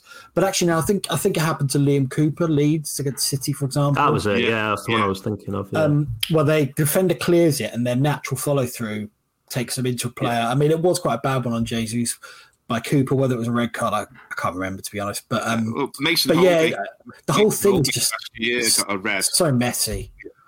Mason Holgate got a red last year for following through too high. And, of course, once you go to the slow motion, you go to the freeze frame, the foot is out at sort of parallel to the ground. But in real time, he's kicked the ball quite hard and he's got him on the follow-through. But consensus was, and this is the danger of social media, consensus was that Holgate should have gone. But often, as we know, the voices, the partisan voices can dominate social media. So it's an absolute minefield. One question on the Battiston incident.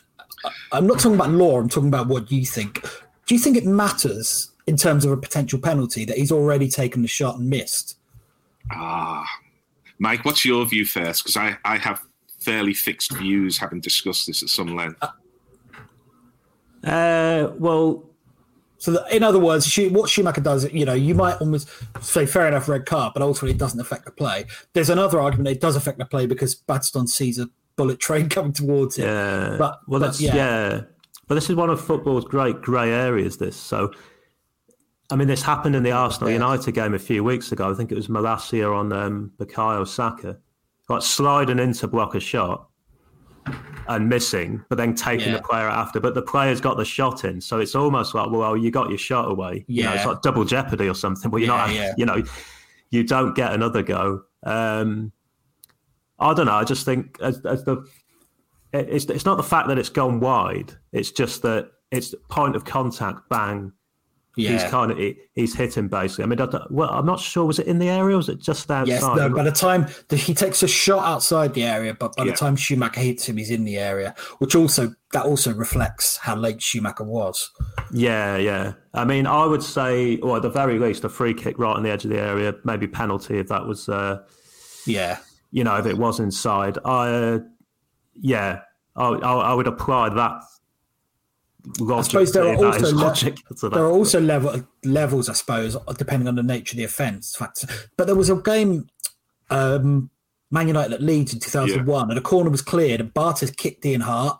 The ball had long gone, and a penalty was given, and funnily enough, Bartes saved it from Hart. But yeah, that's another example where the ball wasn't dead, but the ball wasn't live either. It was completely off the ball. So I think it's fair enough, particularly when it's that egregious. But anyway, Gary, what do you think? Yeah, well, my view, and again, I don't want to bring you into the room in which I'm talking now, but Jesper and I watch Match of the Day and we talk about these things. And we've reached a consensus, really, and it was me who moved on the consensus, having listened to his argument.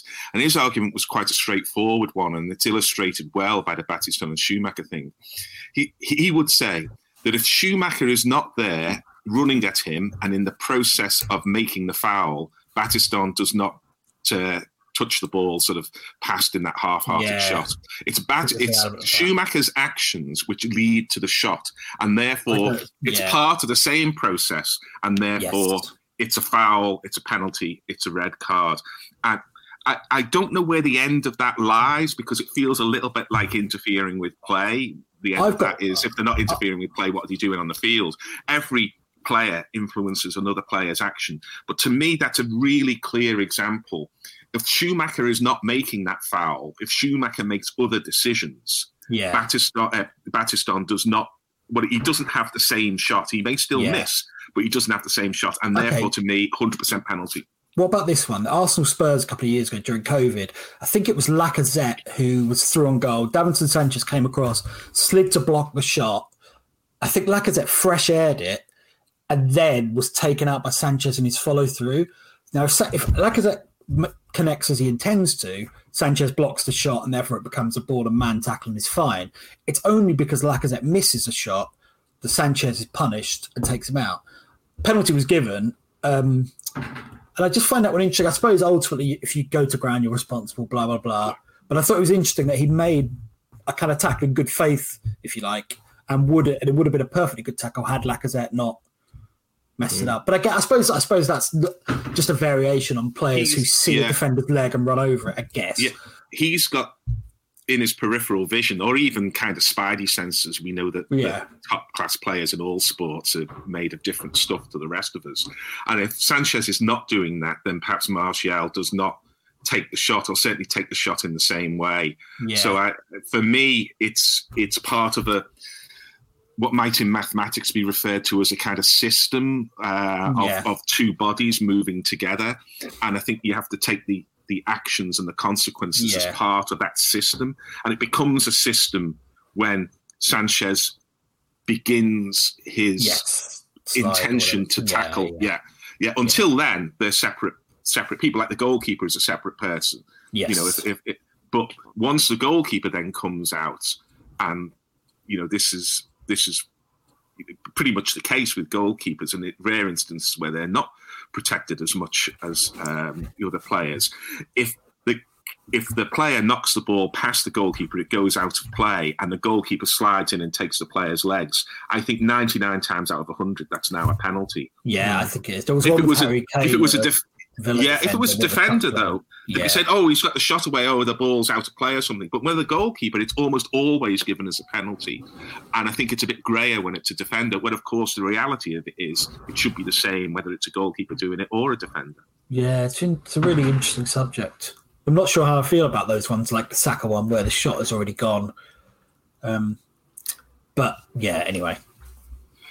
If you think we're digressing a little from West Germany versus France in 1982, it's because you've never listened to Nessun Dorma before, because I'm afraid this is what we do, and we hope you enjoy it, because I damn well do, and I hope my fellow podders do as well.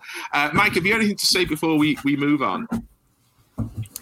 Well, I've got a half-hour thesis I'd like to read out on hair pulling at corners, but I'll leave that for another day. Well, to be honest, you've come to the right place, Mike. But that'll be another day. There was some scope for hair pulling in this game, wasn't there? Dear. Man of the match. It's a bit of a cliche. In fact, these days, it's a cliche that is player of the match rather than man of the match. But then it was very much man of the match. So come to you, Mike, first. Who's your man of the match? Well, it's hard to pick one in a game like this, I think, because no one player dominates the match, and there are just loads of really brilliant kind of cameos in it, or kind of just really good individual performances. We talked about Rummenigge's cameo earlier in the pod about 2 hours ago, I think, where he comes on and he turns the game, but he's only actually on the pitch for about, I think, 25 minutes or something like that. He's like one of those Oscar winners who gets Best Actor for 5 minutes of screen time. Best supporting actor. Yeah. I would probably say I would go with Alan Giresse. He was just a player I love anyway, and I think has a real kind of influence on this French team and the way it plays and the way it stitches attacks together. I mean, it's kind of Platini's team in a sense, as he's the captain, he's the goal scorer, the most iconic player.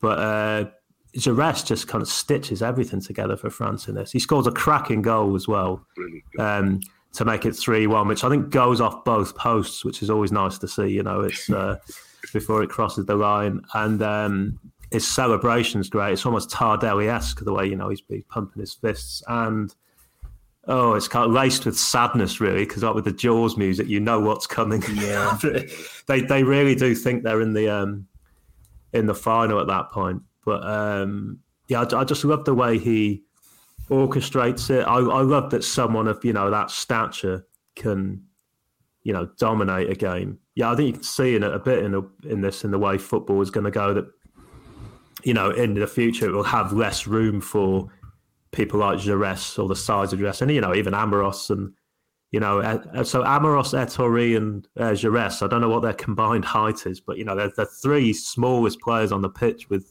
Basket, I think. And some of these in midfield, particularly, like Breitner and Dremler, they're just towering over Giresse. But he's just outwitting them, passing around them. He's so composed on the ball, and it's incredible, really, to think that the whole of the Car Magique never played for France at any kind of youth levels at all. They all just slipped through the net of whatever they were doing then with youth teams and under 21s and things like that. And he got capped quite late for France. I think he was something like 24 or 25 before he got capped for France. A real late bloomer, but what a player. And two other players I would make note of as well was Marius Trésor, who's a player I really want to find out more about. Brilliant at centre-back for them. Would carry the ball out just like majestically from back to front. Dribble round players.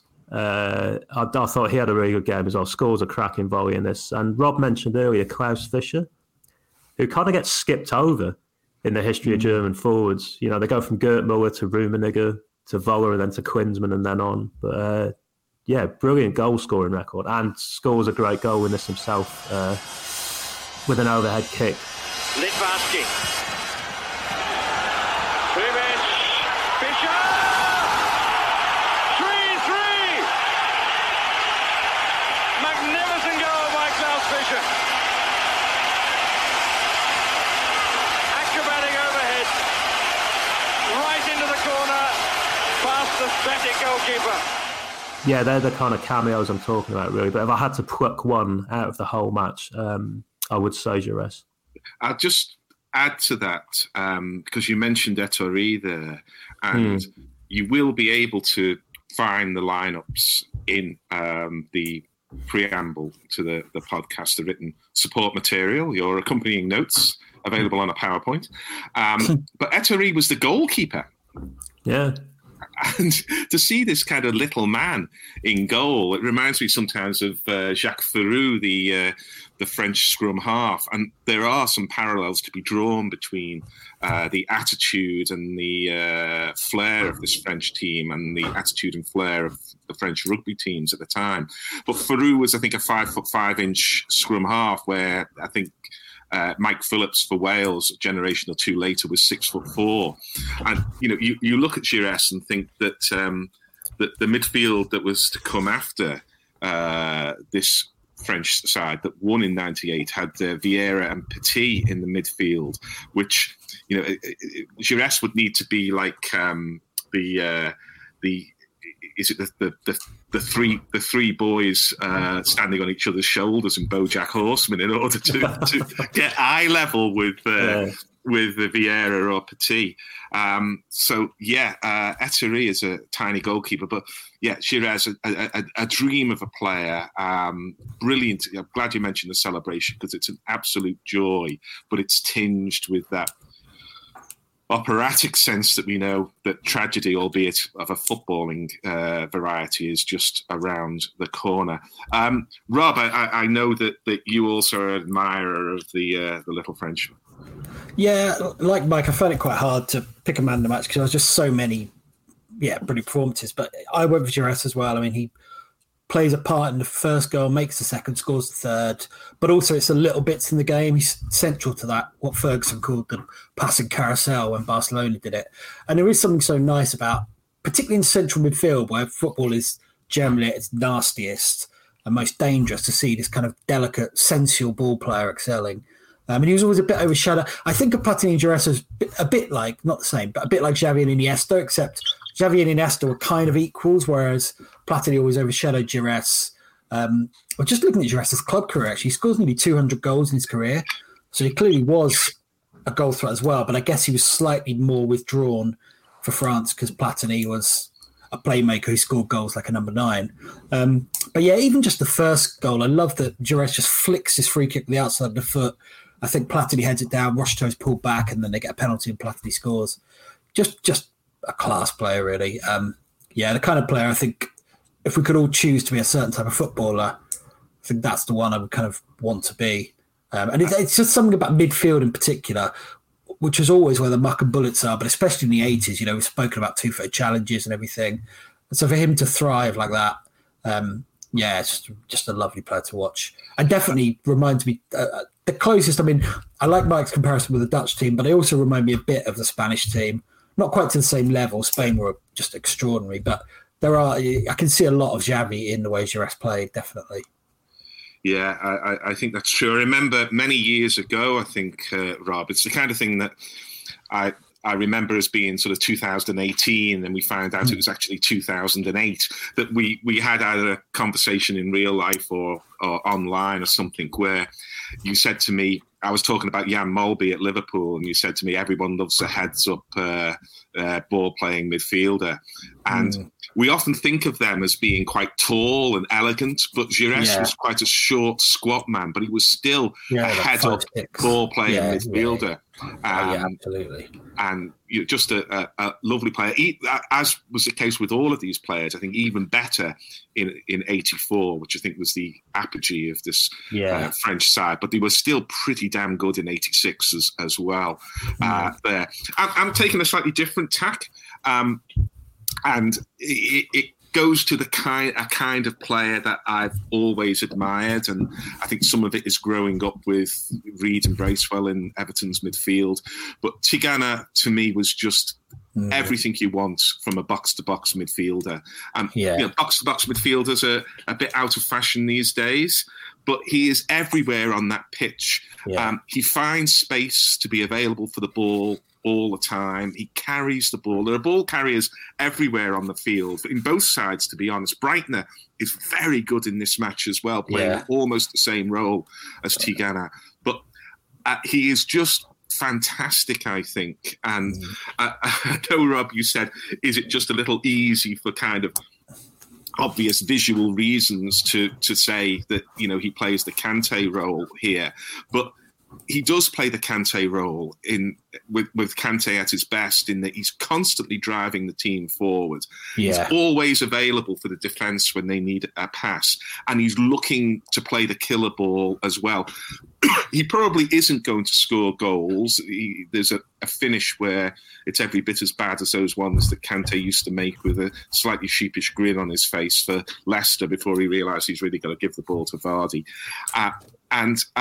He was just it was a fantastic performance from an absolutely brilliant player who does go under the radar a little bit in the Magic Square because, he's seen as a bit more of a water carrier, as Cantona would say, a domestique from cycling's terminology. But he was so much more than that, and he shows it in this match. The only thing that mitigates against Tigana being man of the match is he very clearly runs out of steam in the second period of extra time.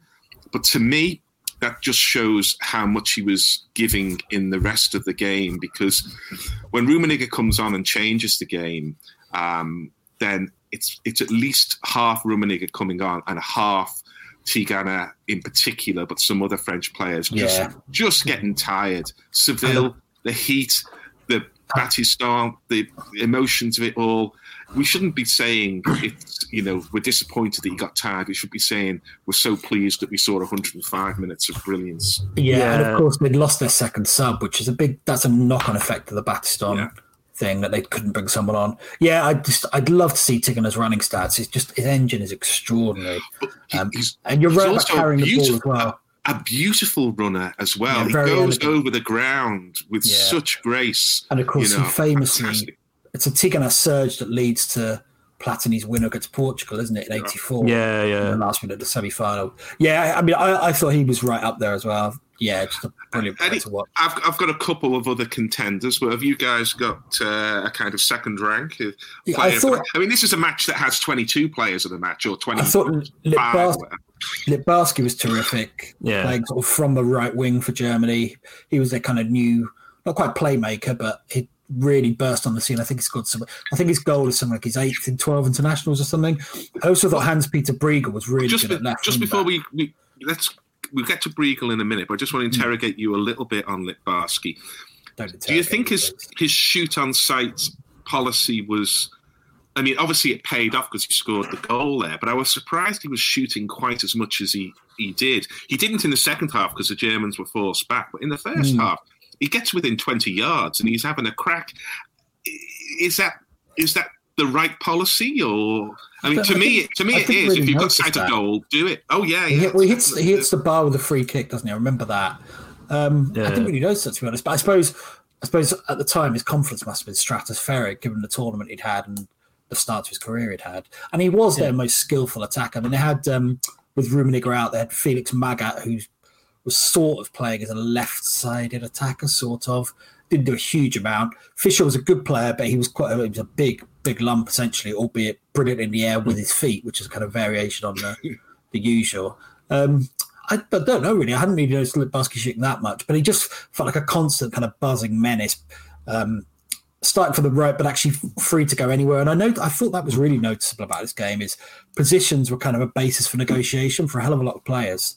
It felt like there was a lot more freedom than you would see in a modern game, maybe when players are coached more stringently, I don't know.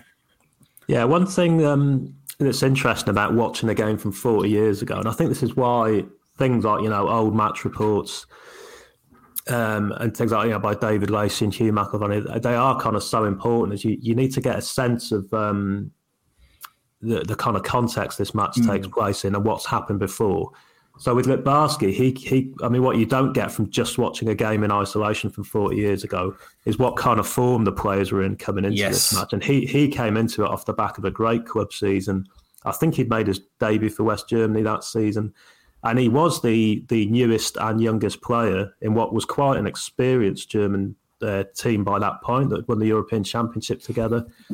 And he just seemed to be in that kind of zone, that kind of age and form where, he's not bound by anything. So he tries everything. So he will shoot with abandon from outside the box. He will dribble too much, take too many players on. But and he'd had a brilliant tournament as well. I think he was shortlisted for, one of the 10 best players for the Golden Ball. But if you just go back and watch it from 40, I mean, you wouldn't get any kind of sense of that, I don't think, if I'm watching this game. But the form that players go into World Cups in is a huge governing factor, because, it only takes place over 4 weeks.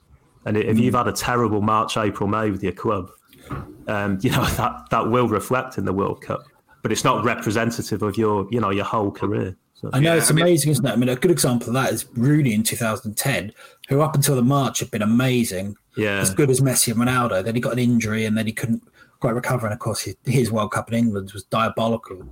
Yeah, careers can be defined by something that's completely beyond your control. The classic, I think, for that was Salvatore Schillaci, wasn't it? Yeah, in Italy, who really, I think his career was really 2 seasons, but in the middle of those 2 seasons, he had a World Cup in which he was, sort of compelling viewing.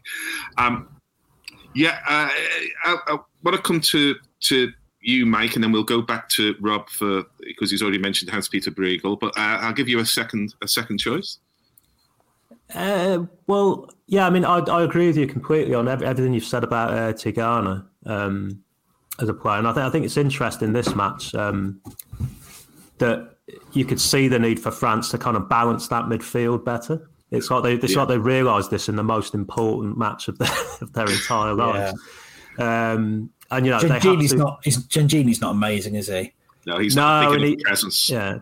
He goes off injured, and they've got no midfielders on the bench, so they put Battiston in as essentially a holding midfielder because Breitner was just kind of running through them in the first half. Yeah, he was. And then after Battiston goes off, Lopez, who's a huge centre half. You know, if Schumacher had tried on Lopez what he tried on Battiston, Schumacher would probably need a hip replacement. I think he would have got broken in half. But the need to kind of balance that midfield better. I think, you know, you can kind of see it in this. It's too late to salvage this particular game, but you know they did solve that problem in the future with Fernandes, and you know, and also I mean with Ettori as well. I think you can see in this that he's not really up to scratch at international level. And I don't know what Joel Batz was doing at the time or where he was playing, but they found him pretty late as well. He was well into his mid-20s before he played for France. But I would have Tigana probably as my number 2 man of the match. I think I agree with you on that. Well, my number 2 man of the match would be, is it Manuel or Amoros? Oh, Amoros, yeah. And I was amazed to find out he was 20 because it's an extraordinary display of really 21st century fullback play from a kid of that age, who must have been very confident that the brilliant Trésor and Bossis were covering behind. But he's everywhere on the field. He's an irritant. He can get his head up. He can carry the ball. He can make a pass. And he forces, especially at a time when, in the first half, when West Germany were dominant in terms of possession and in terms of territory, he forces them back by his adventure, finding space out wide. And just a fantastic performance from a player who would instantly fit into any Champions League side, I think, of today. You could probably say that about quite a few here because there's some great players and a handful of all-time greats on the field. But he seemed to me to be a player who was from 2022, happened to be playing in a 1982 World Cup. Yeah, he had a fantastic game. I think completely fearless as well. Yeah. Again, that kind of combination of like youth and his form at the time. Also, you know, bounced into Schumacher when he was getting touchy with a lot of the French players. And also, I mean, this whole game is a cavalcade of what ifs, I think. Yeah. But that shot where he hits the bar in the last minute of normal time. Imagine if that goes in. You know, what that would do for, you know, how he'd be remembered, you know, settling that game in the 90th minute. But, you know, it's the width of a crossbar and he's denied.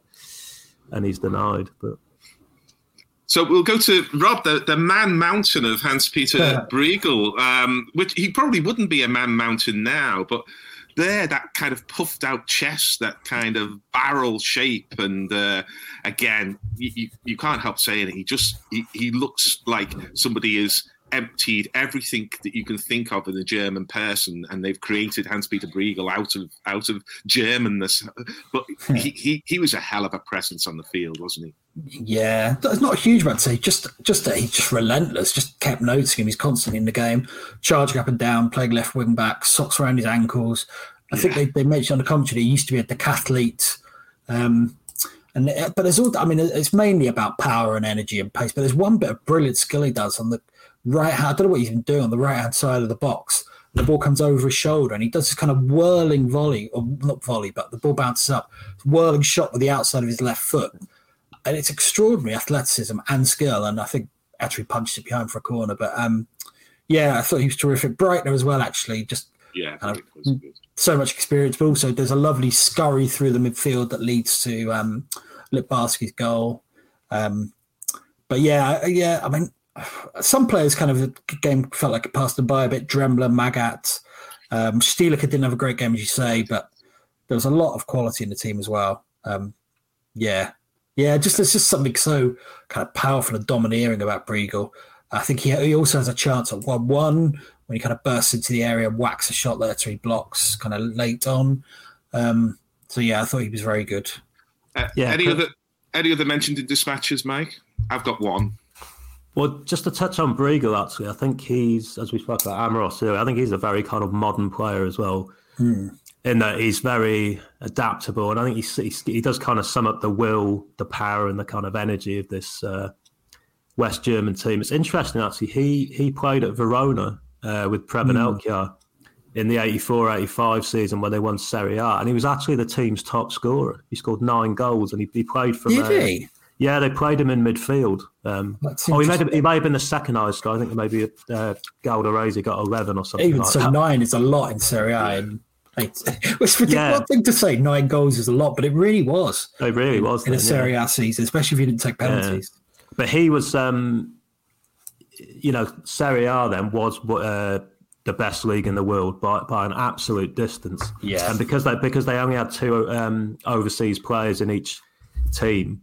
It was a real, there's tremendous kudos if you were one of those 32 players that was handpicked to play in that league. And that, there were obvious choices there. You had people like Zico, Socrates, Maradona, Rummenigge, Platini, obviously. But then you also had people, like Klaus Berggren from that great Danish team and people like Briegel. I mean, the value to those kind of players in those kind of teams was, was pretty huge. Yeah, do you want to come in with before I do with a mentioned in dispatches? Any other players, Mike? Not for me. No, not for me. And I would just say I'll just go back to we mentioned it before. But yeah, Rummenigge's little cameo I thought was it's an incredible thing, really, isn't it, to hold your best player back in reserve. For a match of that stature. I mean, it does make you wonder with West Germany, did they go into this too overconfident, like they were going to walk through France? But one thing that does govern this game, actually, is the whole scheduling of this World Cup in terms of, gaps between games, rest periods, was absolutely terrible. There was one point, Brazil, the best team in the whole tournament, they didn't play a match for 11 days after they qualified at the group stage. Yeah, they actually organised a friendly against a local team. So that's between the first group stage and their Argentina game? Playing the Argentina game, yeah, it's unbelievable, really. That's terrible. Yeah, but the final of this World Cup was in Madrid 3 days later. So this game, actually, because of the penalties and everything, it finished at midnight. On the Thursday? On the Thursday. So wow. I think that I heard some story that the German team, they left after they flew to Madrid. Their flight was delayed till 6 a.m. So that wiped out the next day. So they had one day, Saturday, to basically get that game and all the emotion out of their system before they played a World Cup final. It's a ridiculous schedule, really. Absurd. Well, I'm going to... we've already praised Trésor, who had, I think, a fantastic game and scored a brilliant goal. But I was really impressed with Maxime Bossis because his defending was really good. But he also goes on 2 runs. The second one didn't really get a mention on the commentary on the video that we saw. But they're a bit like... Who was it in 1970 for the famous Carlos Alberto goal? Cerezo? Clodoaldo. Yeah, Clodoaldo. That's him.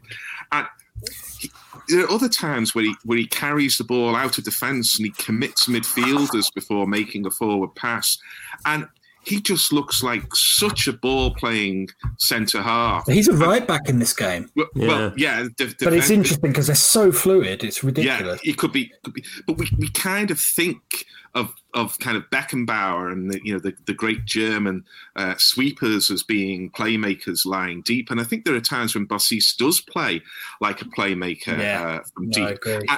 Again, he's another lovely player to watch covering the ground. The balance and the running style is great as well. And I wasn't really expecting that, but it's that difference from seeing even 20 minutes on YouTube highlights to watching the full 2-hour extravaganza of the match plus extra time plus penalties. Of course, he does miss the penalty as the sixth taker, doesn't he? He's the added man. But what a tremendous performance from Bossis there. Yeah, that's a good point about the penalty, actually. I mean, he was the first person to have to shoulder this globally televised anguish of, missing the key penalty for your country. It's having not been in the five. He wasn't one of the five, was he? I hate to anglicize, but his penalty is identical to Southgate's, isn't it? It is, yeah. It's the same kind of meekness, but also it's the sixth penalty. He's the kind of, defender, kind of had a great game. It really struck me how similar it was.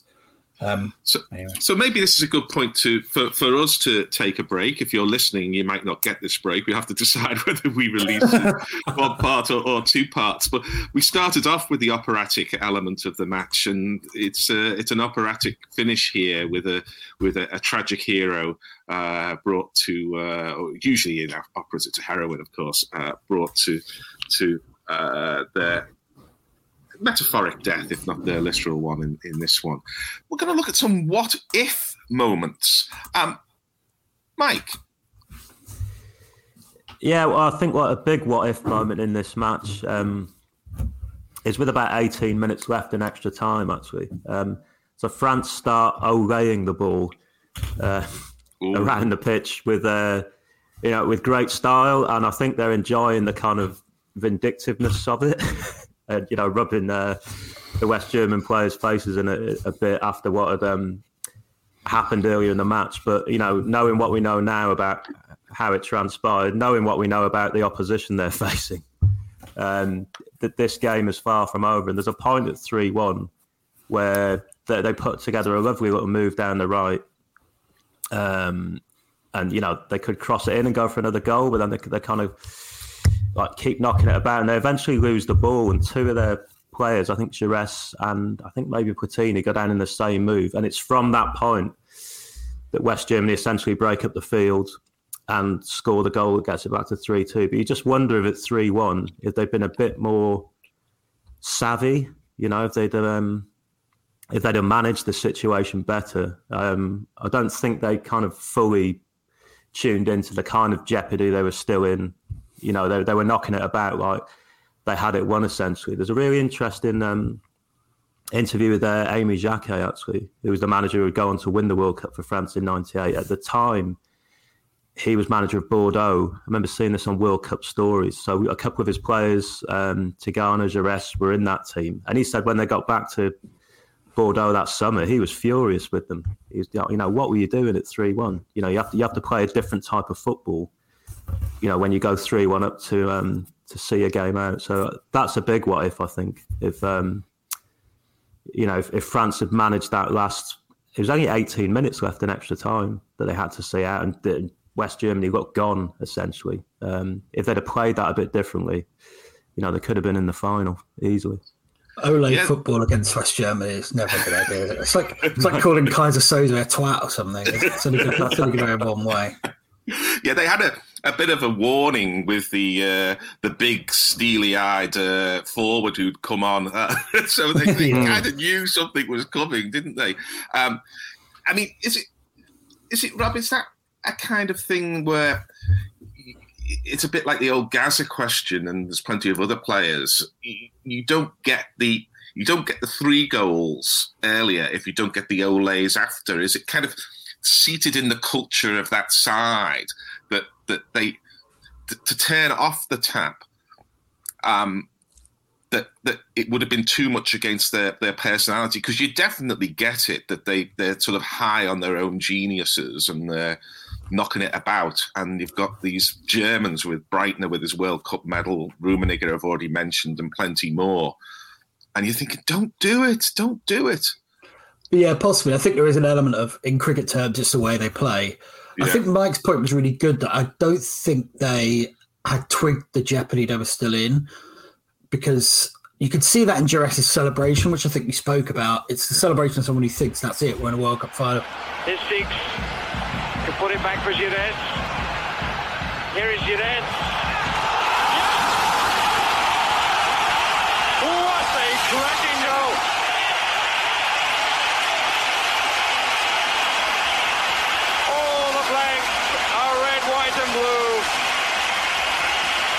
The French believe they've made it to the final.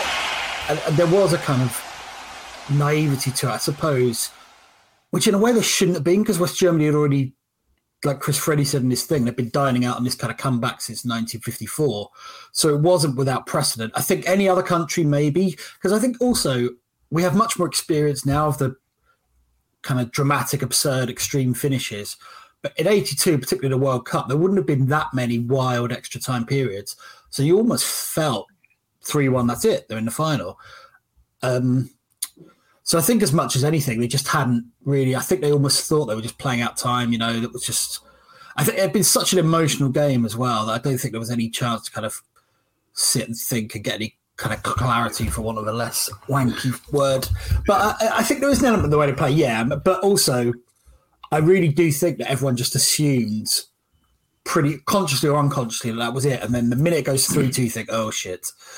Because I'm trying to think, I mean, I'm sure there'll be one, but I can't think of many at that stage comebacks from 2 goals down in extra time. It was just the kind of thing, in a way that now it's quite normal to see 2 goals in added time. You know, Man City did it to win the league, Man United did it to win the treble. I think AC Milan scored 2 last night when we're recording this. But there was a time when you couldn't conceive that happening. It was miraculous when it did for the first time, and it became steadily normal. And I think that's kind of what happened here. I just think France hadn't fully appreciated the situation. I mean, nobody says 3-1 is the most dangerous lead in football. So I think, and listeners, I hate to disabuse you of your misconceptions, but we do actually do a little bit of preparation before these podcasts. And when we had a brief conversation a couple of weeks or so ago, I mentioned that the French played a bit like the France rugby union team in trying to score goals from kind of all over the field at any time in this kind of reckless throw the ball about amongst the backs and let's see what happens. And I think in rugby union terms, not that I'm an expert by any means, but they were kind of throwing the ball about in their own 25. And the Germans just said, well, we'll have a piece of this. And surely did. You know more about rugby than me. It feels like the France rugby team hasn't evolved, and I don't say that as a criticism necessarily. Whereas the football team has, they're a lot more kind of pragmatic now, and were when they won the World Cup. Really, that was built on defence. Why is that, do you think? Well, the comparison between 82 and what we think of as the rugby team, like 99, is a really good one. I think that what happens in rugby, I say absolutely no expert, is they keep changing the rules to make the kind of French approach more of a winning strategy, if you like. And the players keep making it more pragmatic, and then they change the rules again to play more like France, because everybody wants to see teams play in the classic French way. And of course, football changes its rules as well. Wasn't it a bit jarring to see back passes in this match? Yeah, it really was. Yeah. So I think it's there, but I just think players they go out. Is it Mike Tyson said? Everybody has a plan until you get punched in the face. Yeah. And the kind of reverse in football, if you like, is that you go out with a plan to be pragmatic, and then you decide to start punching the other bloke in the face, and it's too much fun. And you certainly get a sense of this, but it's why here we are 40 years on, eulogizing a game. And I don't know about you guys, but I can still see whole moves in my mind. You know, it lives there. And if you want to live forever, then if that's second prize in winning the World Cup competition, it's not a bad one, is it? Really? Yeah, I think you do wonder in that 15 minutes what would have happened if France could have got it to the break. Yes, 3-1. exactly. You know, if they could have spoke to, Hidalgo maybe, and or discussed it between them, but. That 15 minutes alone was extraordinary. It took on a bit of a life of its own, really, because within that as well, straight after France goes 3-1 up, Klaus Fischer has a goal disallowed. And the goal, actually, West Germany work to get back to 3-2. Rummenigge is a really beautifully worked it's excellent goal down the left. And that's why they are able to make these kind of great comebacks, is that they don't panic, really. They keep playing football. Which seems like an easy thing to say, but you see so many teams think, right, get the centre half up and we'll just, launch it at his head and try and make something happen. They just kept playing football and that. And once they got one back, I mean, France just seemed to legs went, go to pieces for a couple of minutes, and but the match felt so wild and uncontained. And it reminded me a bit of watching Liverpool Newcastle, the great 4-3. It's like it wasn't like, you know, the managers weren't affecting it. It just had a life of its own, this match, and just developed the way it did. I mean, you mentioned Rummenigge's goal to get Germany back to 3-2, and amidst all that emotion, and it was an emotional night for more than just a World Cup semi-final. It's hot at Seville. You've had Battiston carried off. You're 3-1 up. I mean, if the blood could be pumping any harder, I can't believe it would be, you know, humanly possible to stay inside a body. And yet Rummenigge just does what you're supposed to do as a forward. He attacks the near post. He gets a connection on it, and he scores. And to have that, I hate to use the word as well, Rob, to have that clarity in that environment, particularly coming on as a sub where he's supposed to be getting into the rhythm and pace of a game. It's a goal that's often forgotten, but it is a classic of its kind. Yeah, it's a really deft finish as well. Yeah. Just people coming across him, the keeper's there, just sort of stabs it around. Yeah, it's a terrific goal. And I think actually all three Germany goals in different ways are very good. I mean, Fischer's is the most memorable, the overhead kick to equalise. But I was going to, how many minutes are there between Giresse making it 3-1 and Rummenigge 3-2? Is it like 4 or 5? It's 4 minutes, and with the disallowed goal in between as well. Yeah, you're right. From about 70 minutes, it's just an endless stream of chances at both ends. It's really, incredible. And when Rummenigge comes on, actually, which I think is at 2-1. 2-1, yeah. You can see why he's such a kind of right. Just in the way he moves. I mean, because Rummenigge, you look at him, he's got no obvious like real pace. No. Or skill, or big. You know, he's not brilliant in the air. But I love it when players just direct things with their hands when they're running for the ball. It's like, right, you go there, you go there. He's just he's like just orchestrating the whole thing, and it's it's great to watch. You don't really see that so often anymore. He also looks about 40 years old to me. He looks like the kind of school teacher coming on in a kids game where they're all running around like mad things and saying, calm down now, boys, calm down. And I'm going to show you how the game is really played. I mean, some of that is that he's not at full pace, but he was at enough pace, obviously, to affect the game. But it's some players just have this presence, don't they? And you know, we would think of Platini, and there's lots of other players in this game who have that presence. But certainly, I mean, if you're English, maybe the French are not programmed the way we are. But if you're English and you saw the German centre forward and European Player of the Year or whatever he was at the time coming on, you just think, oh well, that's it now, pack up and go home. Even though we're 3-1 up, you just think that, and yet the French don't, do they? They continue to push and harry. I want to talk about another what if I may. And it surprised me in watching the match back, but Platini scores a goal or he's through on goal, I can't remember exactly, on 56 minutes. And Tigana plays the pass and Platini is just strayed offside. It's a tight decision. It would go to VAR these days.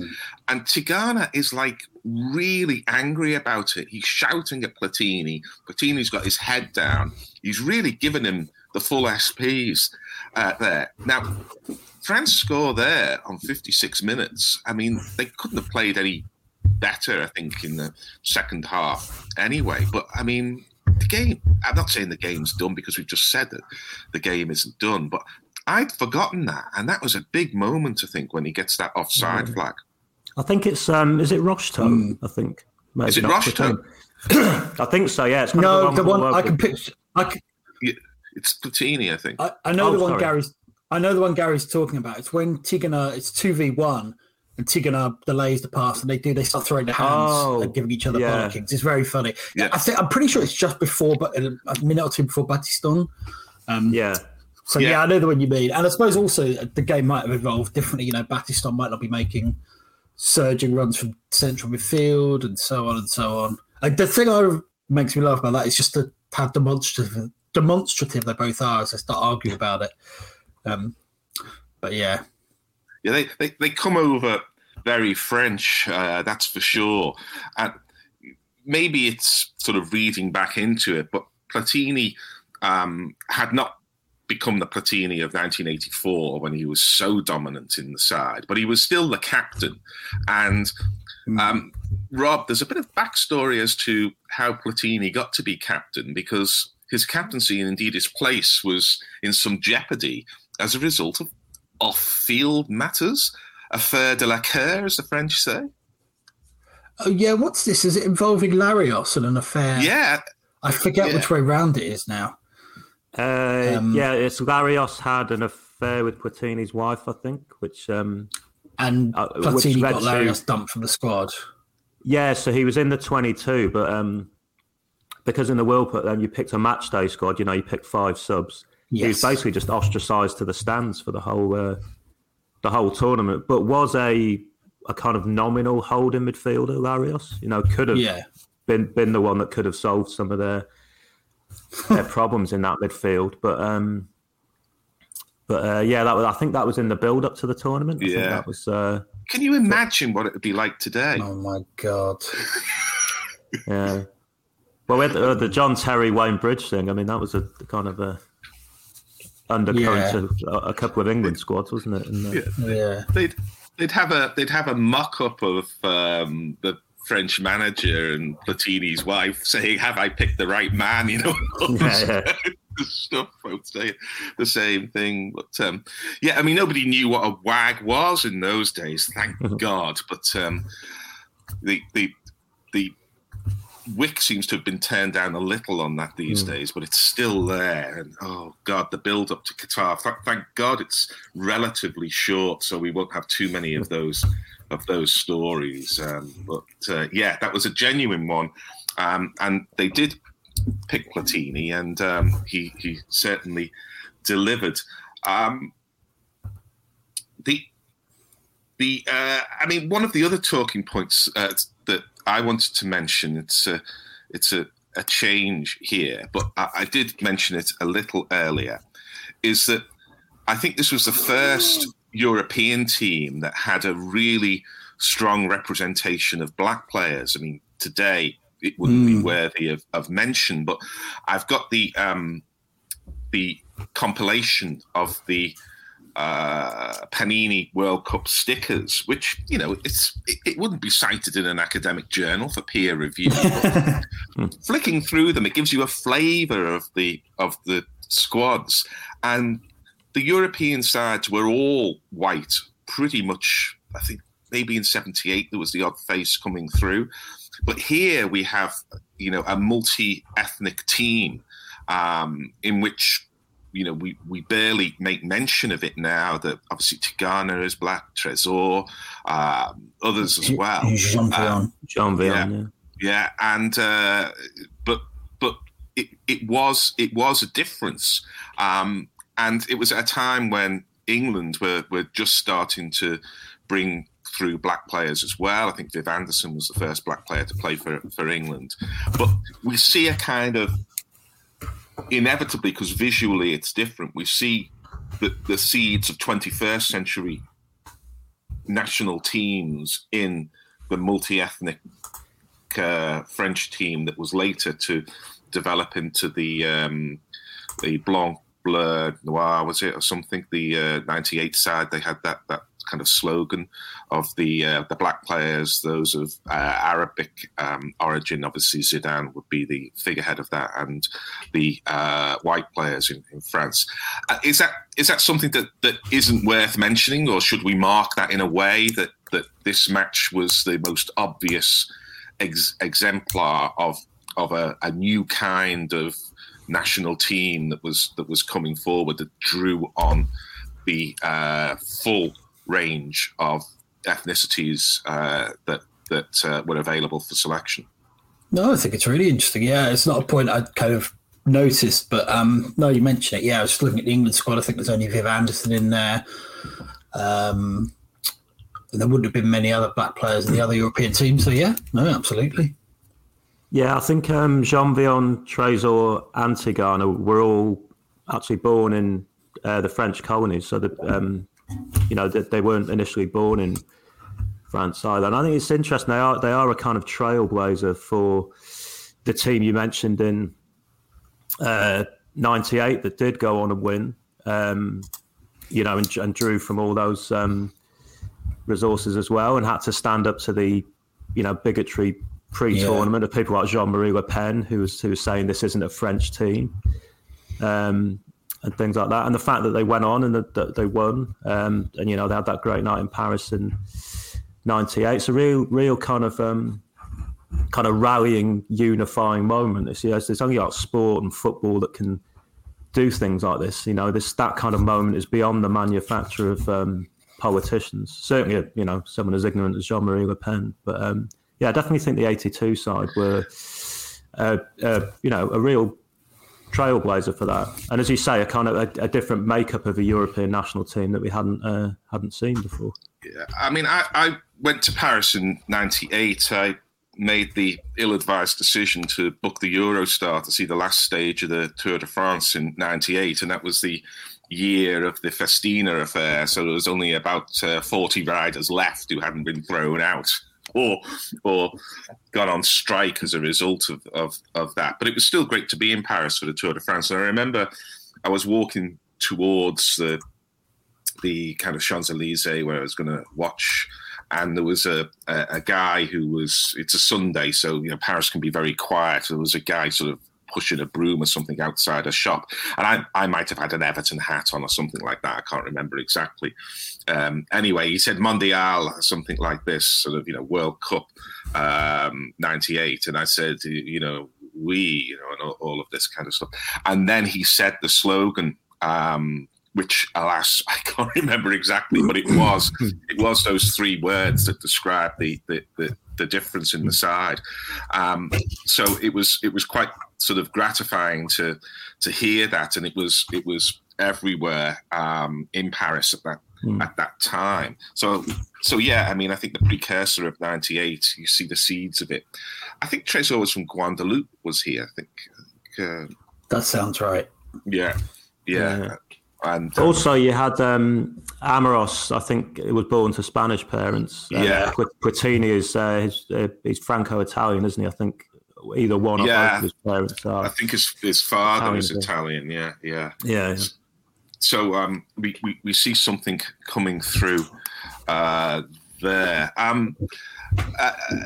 One of the talking points that I had, and we've kind of alluded to it here, is that there seem to be kind of ball carriers everywhere on the field.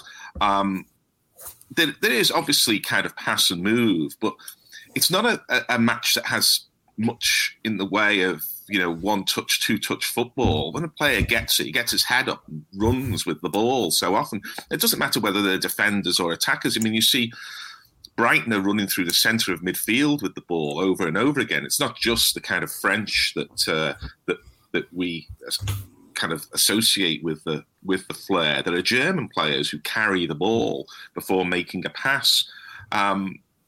Is that something that I'm just sort of looking back with rose-tinted spectacles, thinking of sort of my glory days as a Everton supporter in the mid-'80s when we had ball carriers all over the field? Or is that something that you guys saw? No, I think you're right. I mean, the obvious one is Breitner for the first Germany goal, kind of scurries through the midfield, flicks a pass efficiently to the goal. Tigana, kind of in your mind's eye, you can see him surging forward. Littbarski. I don't know why, but it does. I think you're right. I didn't think about it while I was watching it, but now you mention it, it does feel more pronounced than it would in a modern game. I was reading something about some boring data about ball carriers the other day, but it did reinforce that actually in the Premier League, that it doesn't happen that much. You get someone like Grealish who does it, although that's now kind of been coached out of him a bit. I don't know. It's interesting. I mean, Bossis carries the ball. He goes on at least 2 runs. I've mentioned that before. But Trésor carries the ball as well. It does feel less coached, doesn't it? Yeah, it does feel more of a free for all, which is part of the reason it's so enjoyable, I think. Yeah, there aren't the kind of vicious and cynical fouls. There's a little bit, especially when Germany come under pressure, that we would expect to come in. The kind of body checks that aren't body checks, where the defender runs away with his hands in the air, not me, Gov, and that kind of thing. One hesitates to use the word clean, but it's a remarkably uncynical game. Is that fair, Mike? Well, bar the one obvious we spoke about for an hour. Actually, I mean, I think there's only 2 yellow cards in this game, and they're both for fairly innocuous things as far as Giresse and Gengini, isn't it? Yeah, they're just beating down the wing, but I think outside of the Battiston incident, I think it's like a relatively clean game. I think one thing I noticed about and I'm sure this is an optical illusion just from the camera angle and where the camera is in the stadium. It just seems like there's so much space out there. Yeah, the pitch looks absolutely huge, and I'm sure it is the camera angle. Like when you used to get the opposite of that as the old Highbury, when it was more level to the pitch, and you didn't get more of a bird's eye view of it. But this just feels like you're looking right down, like this helicopter view of the pitch, and it just feels like there's space just everywhere. It's and that kind of accentuates all the ball carrying. You get more of a sense of what they're seeing in front of them then, I think, and around them when they do that. Yeah, I wonder if part of that is that there didn't seem to be that many tall players. I mean, you have the centre halves there. Even they're probably about 6 foot. But, Vieira and Petit, who were in the 98 side, of course, they would have been absolute giants on this field. Sometimes I think that where you've got players where the majority of them are 5'9", 5'10", some of them shorter, Giresse I think was 5'6", that kind of scurrying appears to make the pitch bigger, more space available. Well, when West Germany bring on Horst Hrubesch, they talk about him like he's Lou Ferrigno in The Incredible Hulk. He's only about 6'1" or 6'2". He's not he's not like Haaland or a striker or Nunes or a striker we see now. But that he would have been one of the he would have been the biggest player on the pitch. Briegel's the other one. He's very tall. Oh, Briegel's tall, isn't he? Yeah. But you're right though. Very few 6 foot players. It's quite funny seeing Eteri in goal because he does look like a schoolboy goalkeeper, doesn't he? The mascot has got in goal for the kick-in, but he is that good shot stopper. Rob, you were going to come in with something.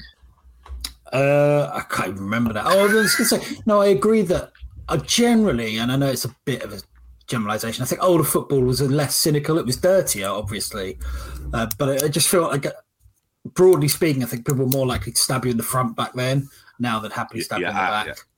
Yeah.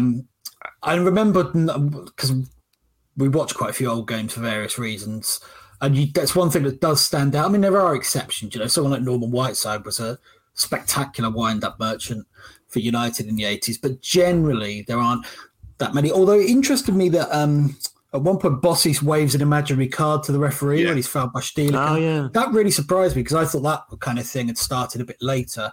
But I do agree with you. I mean, Germany, Schumacher's villainy casts like such a great shadow over the game, and it makes you think that it's easy to think that Germany went around kicking France all game. It simply isn't true. And apart from that, they were France's equals. Really. Not quite as beautiful, but they still scored some really good goals. I mean, what do you think of? I think it was Lacey's point. It may have been Marc Verny saying that the referee was incompetent and useless. Now, obviously, he got one decision completely wrong. But I felt in the rest of the match, he let the play flow. He didn't issue unnecessary yellow cards. He did give 2, and they were marginal. But I didn't think the referee had a bad game. Apart from, and there's a line, isn't there, to Mel Brooks film or something, apart from, but I thought the referee did well if you take out the horrendous incident. Yeah, agreed. And I'd like to see the angle again and watch what the referee's head's doing, but there might be a mitigating circumstance for missing it. Because, like we said, everyone followed the ball. I don't know. But no, generally, I don't think there were any other real controversies were there. One thing, I don't think it affects this game, but often in older games, you see offside decisions that are just taken for granted that they're correct. and they're anything but. I mean, there's some famous ones at Italia 90. I think the offside decisions here were okay. You know, the one where Platini's put through that we spoke about. So yeah, I know. I thought apart from they were fine. Yeah. I think with those ones, those kind of offside decisions, because the lack of technology, then people just moved on from it very quickly. They did, yeah. And also, no, go on. Sorry, go on. I was just going to say, and it's just it invokes a very different reaction now. Yes, I mean, obviously, now it's like, get the rulers out. Yeah, exactly. Yeah. And the other thing is they sometimes look deceptive to modern eyes because the rule obviously changed. In 82 it would have been level is offside. That's right, isn't it? So sometimes they look a bit jarring as well. I think there is a cultural change as well, and you've mentioned this. It's partly due to the technology, but the phrase that you still hear sometimes in football is, you know, he's closest to the incident, they're in the best position to make the decision. You did kind of shrug your shoulders and get on with it. And the cliches that I know, Rob, you and I have spoken about, that we don't actually think are true, like it evens itself out over a season. Well, it's different if you get a bad offside when you're 3-0 up against Bournemouth, as opposed to getting a bad offside when it's 1-1 with 5 minutes to go in a derby. There is a sense these days that and you see it online most obviously with the loudest voices, that not only are we in a better position because of cameras, but we're actually better judges, or there are fans who consider themselves better judges. And there are threads on Reddit that get geometry out and rulers out to show that a forward was not in the eye line of a keeper when he was given offside on VAR. And I know I'm preaching to the choir here, but you just think that's not really what games are about. Never mind football. And it was a quieter time, and what that allowed us to do is not sort of dwell on these things and think what could have been in the 56th minute if Platini was not flagged offside, but to enjoy the 57th and the 58th minute. I think there's two other things that have changed over the last kind of 40 years is one, this kind of zero tolerance now for any kind of mistakes. Yes. You know, and also this just about 4 years ago, there was more respect for the integrity of the referee. Like, even if you made a mistake, you know, you wouldn't imply any kind of conspiracy over it. Whereas now you have, you know, the Anfield Rat looking at where all the referees are born, you know, workshopping conspiracy theories off the. Although paradoxically, there were probably more bent referees back then. Yeah, absolutely. Yeah. Well, I think I agree with Charles Corver, I mean, but for the Batterston incident, you'd probably never know his name. Because if you just, it's very difficult to take that incident out of this game, obviously. But if you did, I mean, it's a very free-flowing, open game of football. He plays on, you know, in a lot of instances, one of which I think leads to Rummenigge's goal. He could have blown for a foul in there for West Germany that would have stopped their move, but, you know, he didn't pull that back. You know, he did everything he could to kind of let the game run, I think. Quite a hefty tackle on a French player in the lead up to that goal as well. Yes, I don't think it's a foul, but I don't think it's a foul by the standards of 1982 anyway. But it did kind of make me stop for a second. I think it might be on Gires, but anyway. But no, I agree. I completely agree with you. It's a well-run game, and you're right. It's interesting. I always say in my mind when I watch back the 1990 semi-final, West Germany v England, and Chris Waddle has a clear penalty not given at 1-0. I think it's Augenthaler who fouls him, I forget. But barely an appeal, nothing on TV, barely a replay, no screaming of it about injustice. And this is like 20 minutes before England equalised. There's plenty of time to go, you know, we was robbed. Barely any mention of it at all. I don't think they show it on the replays when they go back to the studio. Just a different culture, I guess. I wonder why it changed. Did the hand of God start to make us more conscious of injustice? I don't know. Even so, that's 4 years before Waddle. So, or is it just a human behaviour evolves and there's no one moment?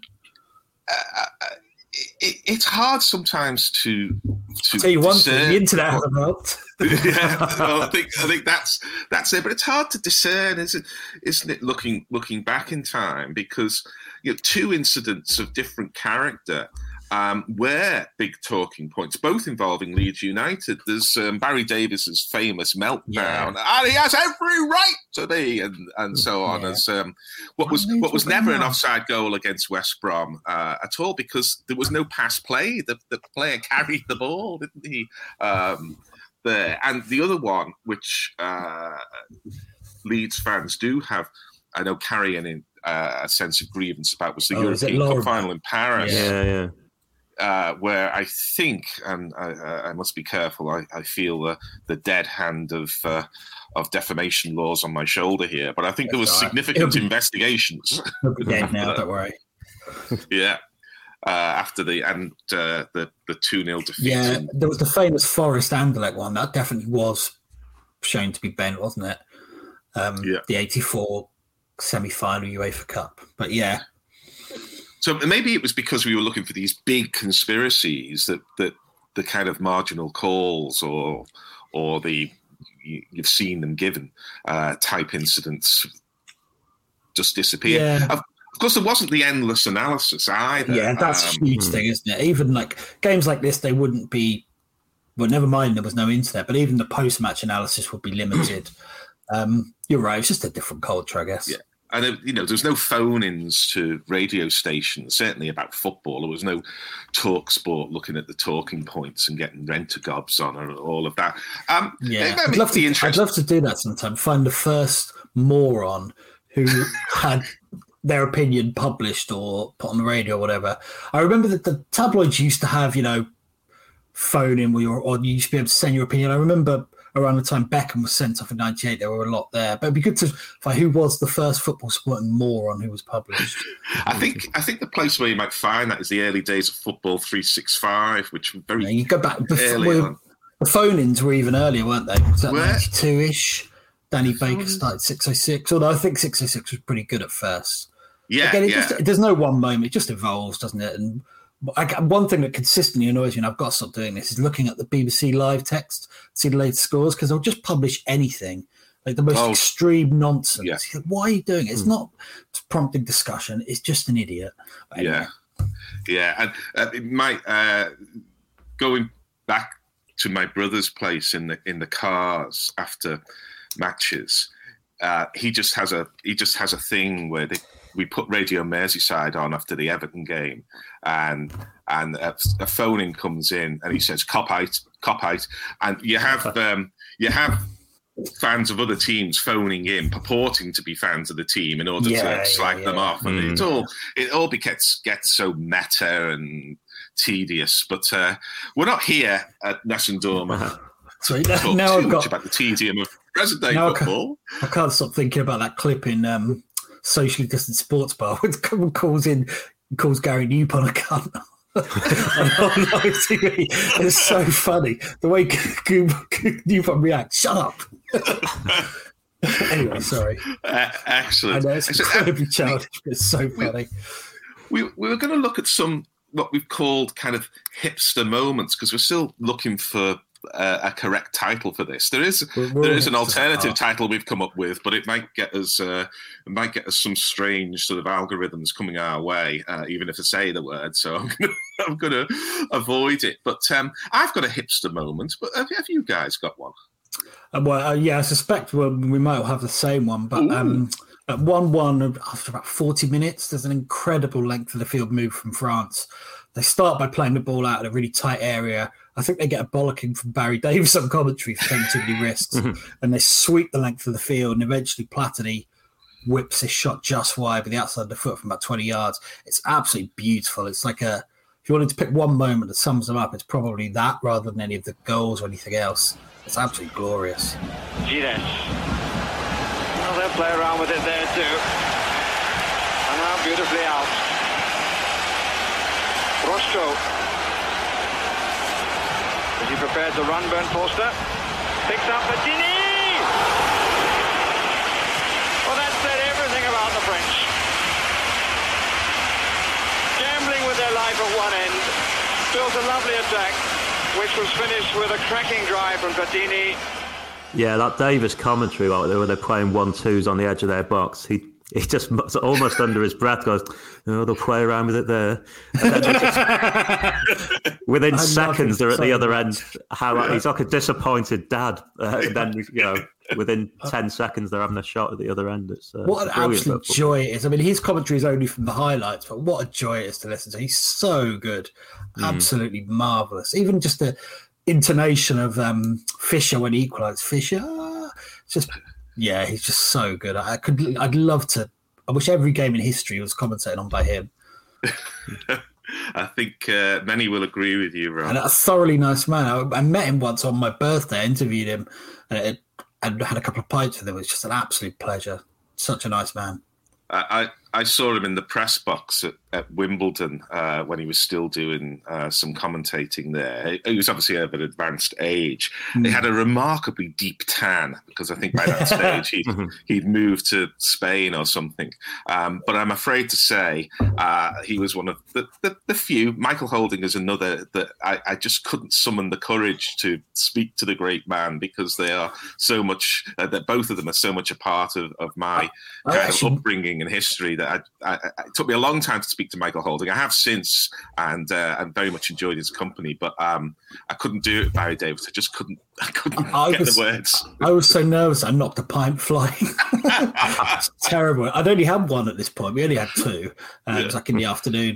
But that was quite embarrassing.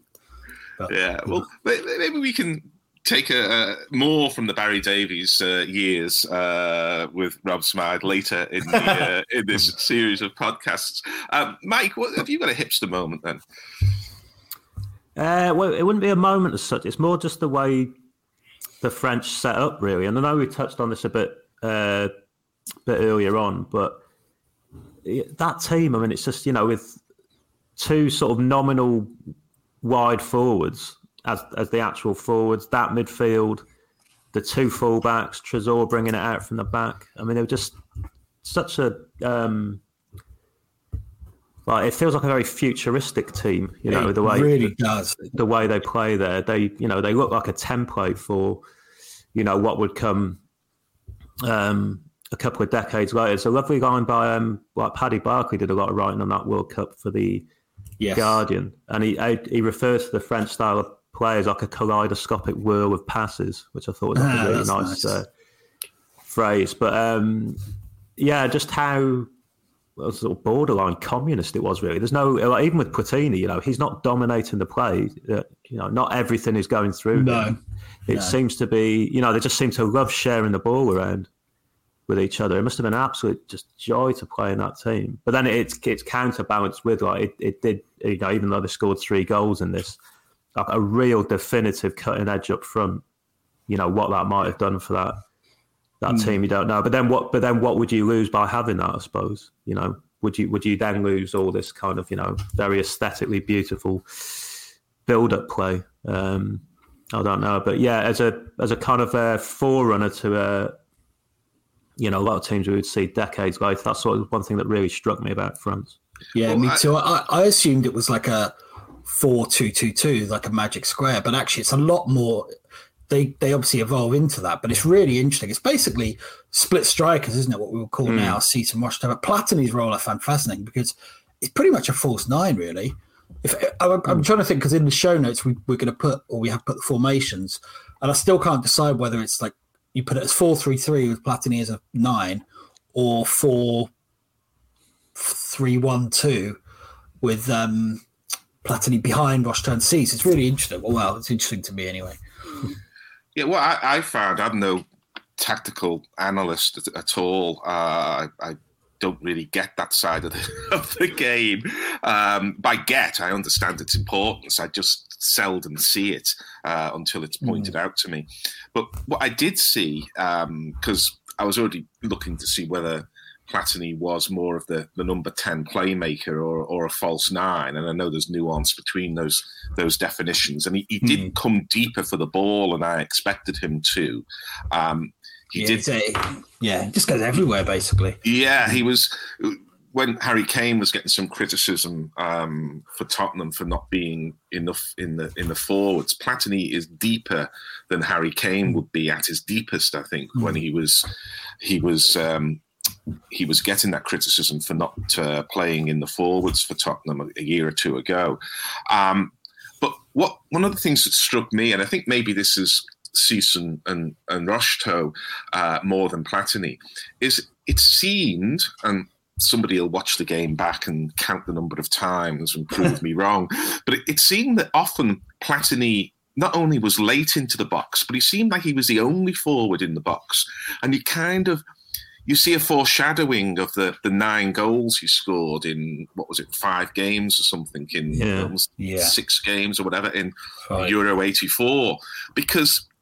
And I think on the commentary of the version we saw, I think there's a mention of who's going to score the goals if Platini doesn't. And one answer is Giresse, but I think that was from outside the box as well, wasn't it? Giresse, I'm sure Giresse. Yeah. Just on the edge, or close to the edge, certainly. But they don't really, Rocheteau and Cease, for being wide forwards, they don't really get in the box very, very much. And you do get the idea that everything has to end with a shot or a header from Platini because there's nobody else there, unless of course it's a set play and then Trésor, stuck his away. And that feels both modern and wasteful, if that's the right word. But the point about what do you lose if you have a Serginho figure up top is a good one. Yeah, Platini's energy to keep getting in the box as well. For a man who smoked 20 Gitans a day, it's kind of very impressed. But he's such a glorious sight, isn't he? When he streaks forward into the box late like that, it's just majestic.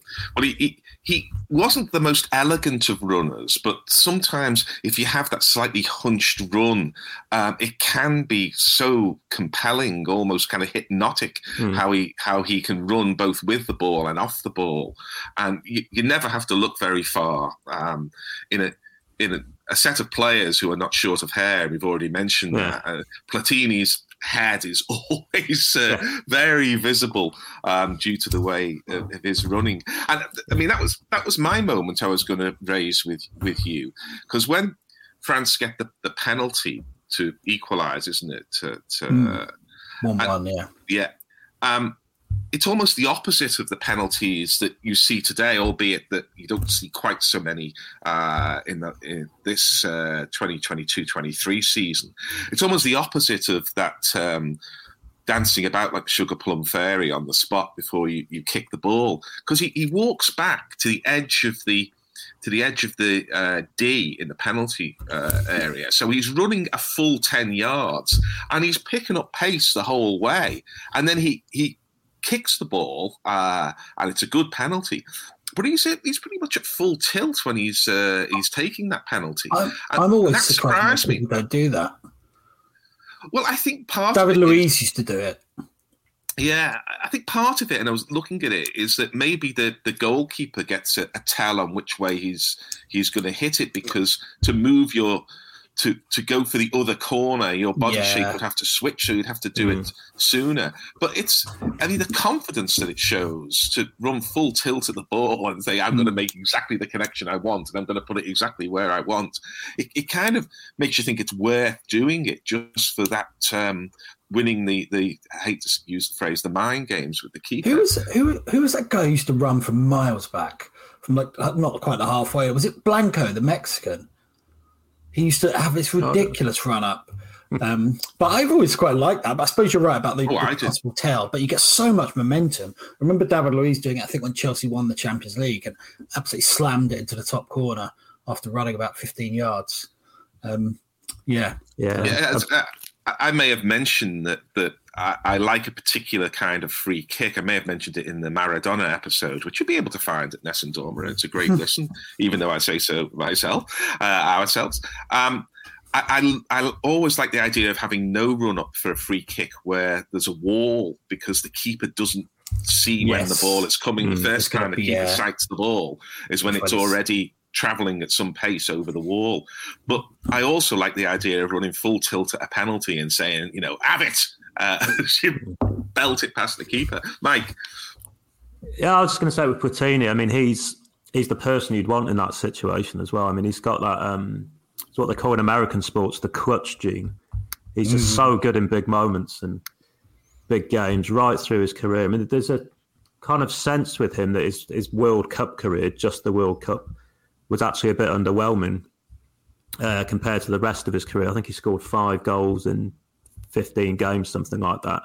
But of those 5 goals, one was against Argentina, the hosts, in 78, the one here in the semi-final, and then in 86 he scored against Italy, and then in that Brazil game on his birthday. Oh, God, that goal against Italy is beautiful, isn't it? It is, yeah. But he's just got this knack of delivering in those and just being decisive in those big moments, which made him such a great player. And he was one of the early kind of pioneers of really sort of practicing and dedicating yourself to dead ball skills, and mastering free kicks. He used to practice with, he had some kind of construction made of like a wall with like 4 wooden players that he would just move in front of the goal and sort of take free kicks around it and things like that. So very ahead of his time in that. It's very rare, and even more so then, to get a playmaker who scored that many goals, isn't it? It's like a fusion of Zidane and Lampard or something. His numbers are incredible.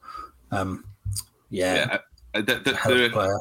are compilations of him playing for Juventus, and if ever a man was born to wear the Juventus kit, it's Michel Platini. It's just a thing of absolute beauty. I'd pay to see him, as they say, pay to see him warm up. There's a few that are like that because they are in and of themselves with their balance, and their just carriage, if for want of a better word. The ball, the match situation, it just doesn't matter. You just want to watch them. You just want to look at them.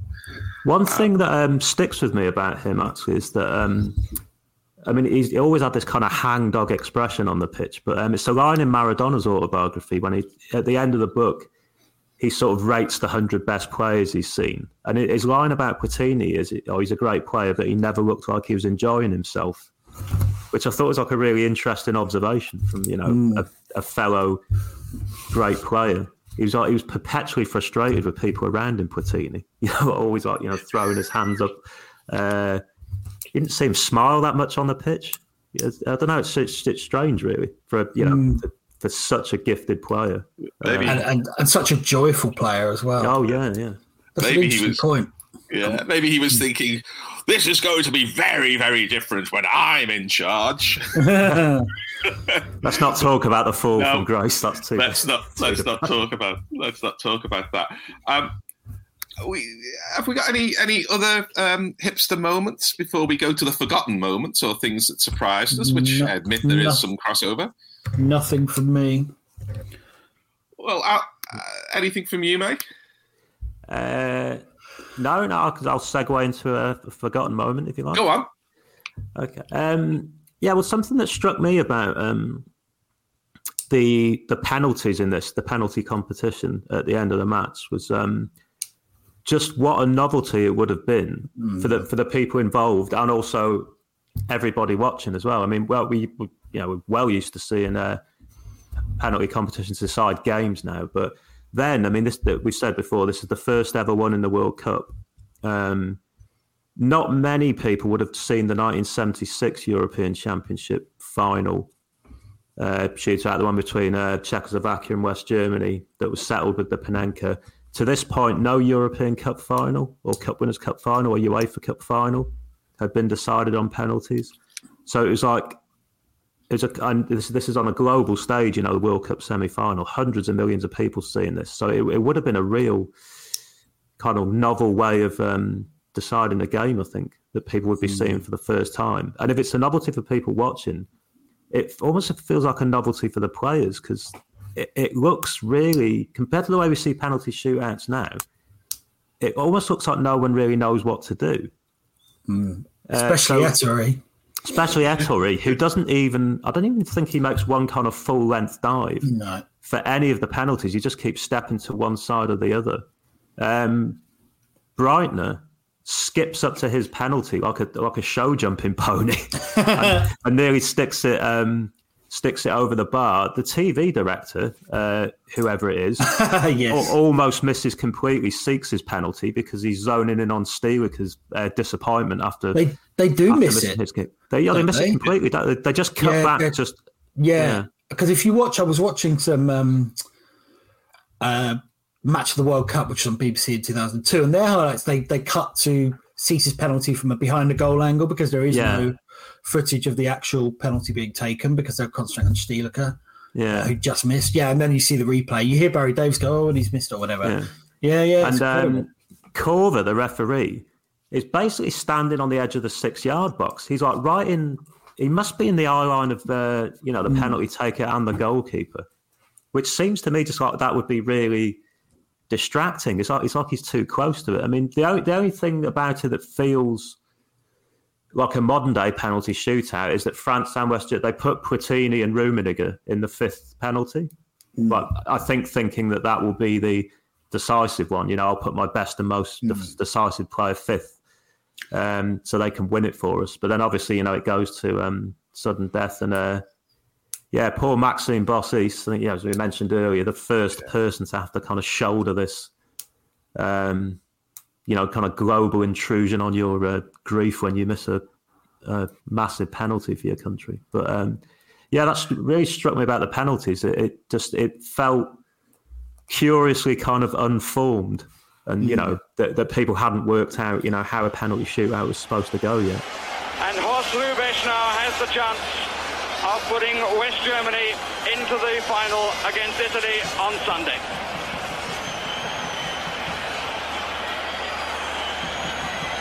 Hrubesch against Ettori, and West Germany have won. How cruel! I got that feeling, not to the same extent, but when I watched England-West Germany again in 1990, almost like people hadn't twigged the consequences that, if you lose this, you're gone. But it's really fascinating to watch because now it's such a familiar thing. You're right. I think if you asked 100 people who were watching that game, if they knew who Panenka was, I reckon 10 at most would. The 76 final wouldn't really have registered massively. Completely new. One of the things that maybe I noticed or maybe I didn't notice, I didn't write it down, was were they doing that thing where they line up on the halfway line like a set of Blackpool Tiller girls about to do sort of high kicks, arms behind each other and so on? Because I think that was much later. Yeah, I think they were just kind of gathered. I remember, I think, is it Lipbarski who's consoling Stielicke as Cease misses his penalty? I remember that, but no, I don't think it was like because isn't there Laurent Blanc photo like it is now? Laurent Blanc, where he is not in the line and he's sort of got his head down when there's a penalty scored, and probably 98, but I'm not sure. So I'm just wondering when that kind of now sort of behavioural norm really to stand on the halfway line like the Tiller girls, because I don't think it was in this shootout, but I may be wrong. No, I think you're right. But I think it was a long time after that. Even in '96, England didn't do it, did they? Because Gascoigne was just chatting with Sammer during the Germany game. Yeah, it's funny how these things they sort of seep into our psyches, and it's only when they're missing that we notice them. That excellent line in Following, the Christopher Nolan film, where there's an explanation of why that's the case.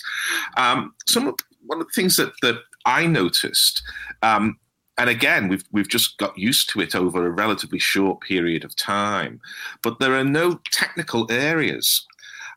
So the kind of coaching staff, the manager and the physio, they're in these tiny dugouts, and all you can see really are heads above the parapet. So they actually look a bit like kind of Muppets that are there sort of appearing as sort of half bodies. And when they get animated or anxious, they have to sort of clamber out of the dugout. It takes a bit of time and they look rather inelegant. And of course, there are the cameras trained on them the way they are now to get those important reaction moments and the Mourinho type histrionics. But what could they see from these dugouts? How can you make tactical judgments when you're looking up from kind of ankle height? Well, apparently Hidalgo saw the foul on Battiston because he's absolutely furious about it afterwards. And you're thinking, well, if he's seen that from the mole's eye position 50 yards away, how's the referee missed it? One of the things it showed me is that a lot of the time, especially looking back with the nostalgic glasses that we use at Nessun Dorma, it's easy to think or easy to give the impression that kind of everything was better in those days, particularly the more melodramatic stuff. But I actually quite like the fact that there are technical areas and that managers can not get involved in the game, but that we see that they care as much as we care, or we see their reactions. And I think technical areas are an advance in the game, and I think it adds something to the game. Yeah, definitely. But it's and we notice it because there they are in those little dugouts. Was this a match where there were no anthems played at the start? Oh, I didn't notice that, but now you mention it, quite possibly. Oh no, they were. Were they? Yeah. It wouldn't have been on the kind of version of the game we've seen, but yeah, they definitely were. Okay. Right. I just wondered if it was just for finals and things. It would be, again, there's probably somewhere on the internet where someone's done a deep dive into when national anthems were played, first played at matches.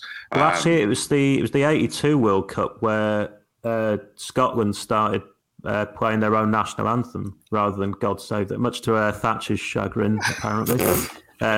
They started off with "Scotland the Brave," I think it's called, and then switched to what's it now, "Flower of Scotland."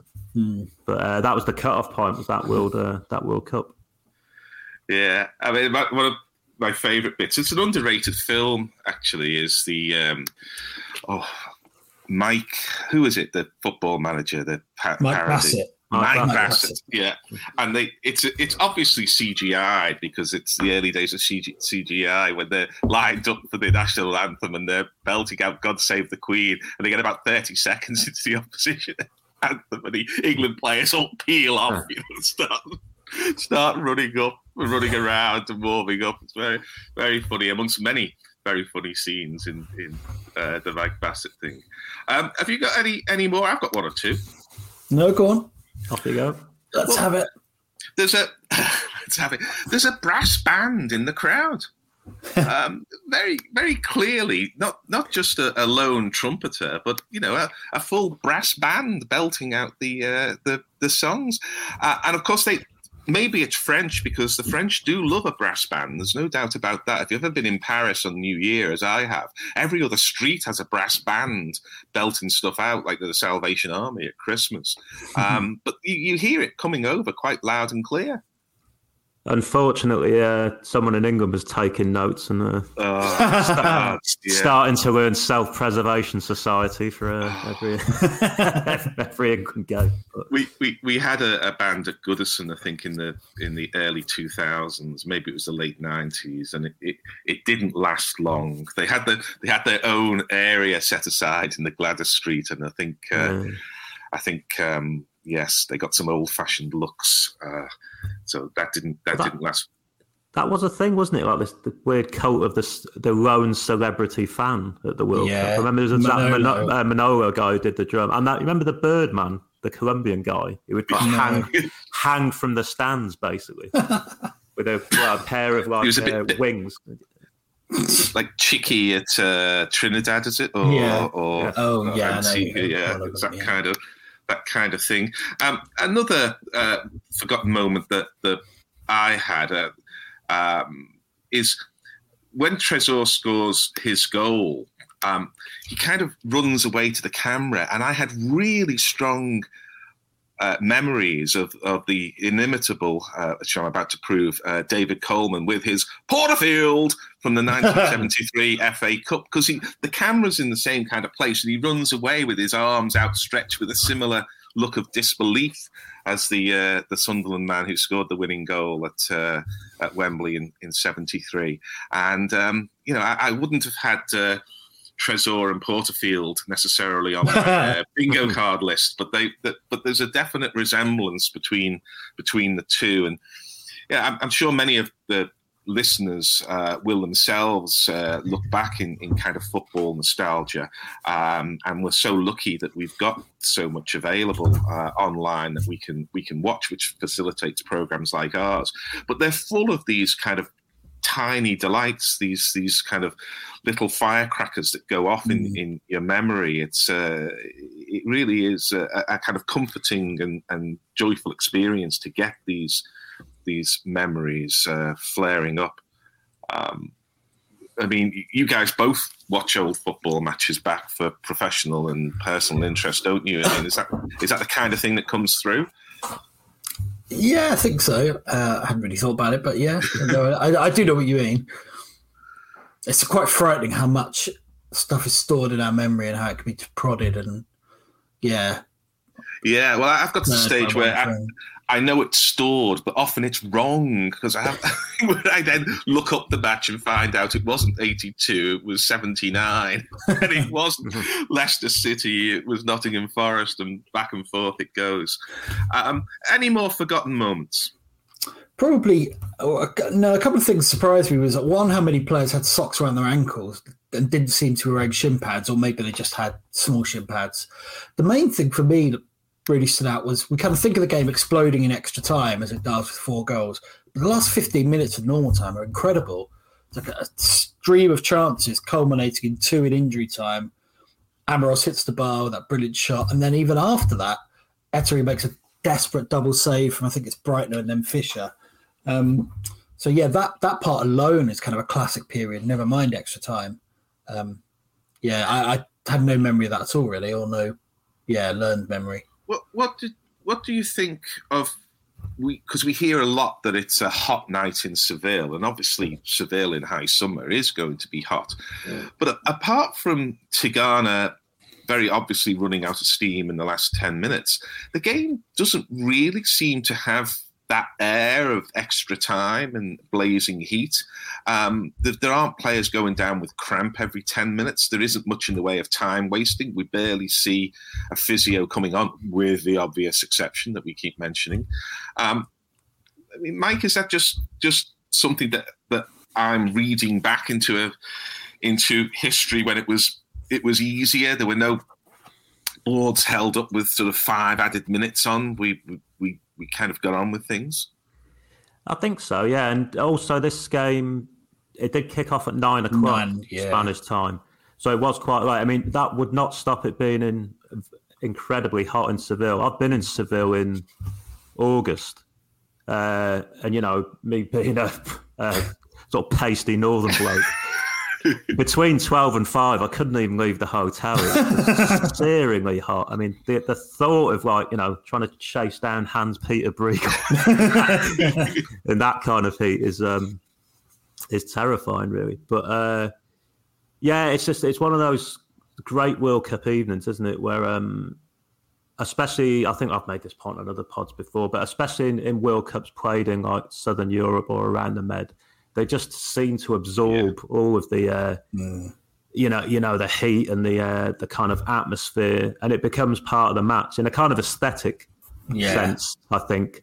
And it just runs deep and deep into the night, and it just sort of glosses it with this kind of extra layer of magic. I think that really heightens the senses about those kind of games. I think that was a big part of England's World Cup run at Italia 90. Actually, all the games were night games. In the knockout rounds, they're all settled very late, you know, either in extra time or on penalties. And I think in the kind of operatic sense of, you know, how we remember it as a very dramatic experience, I think that definitely adds to it. Oh, absolutely. Absolutely.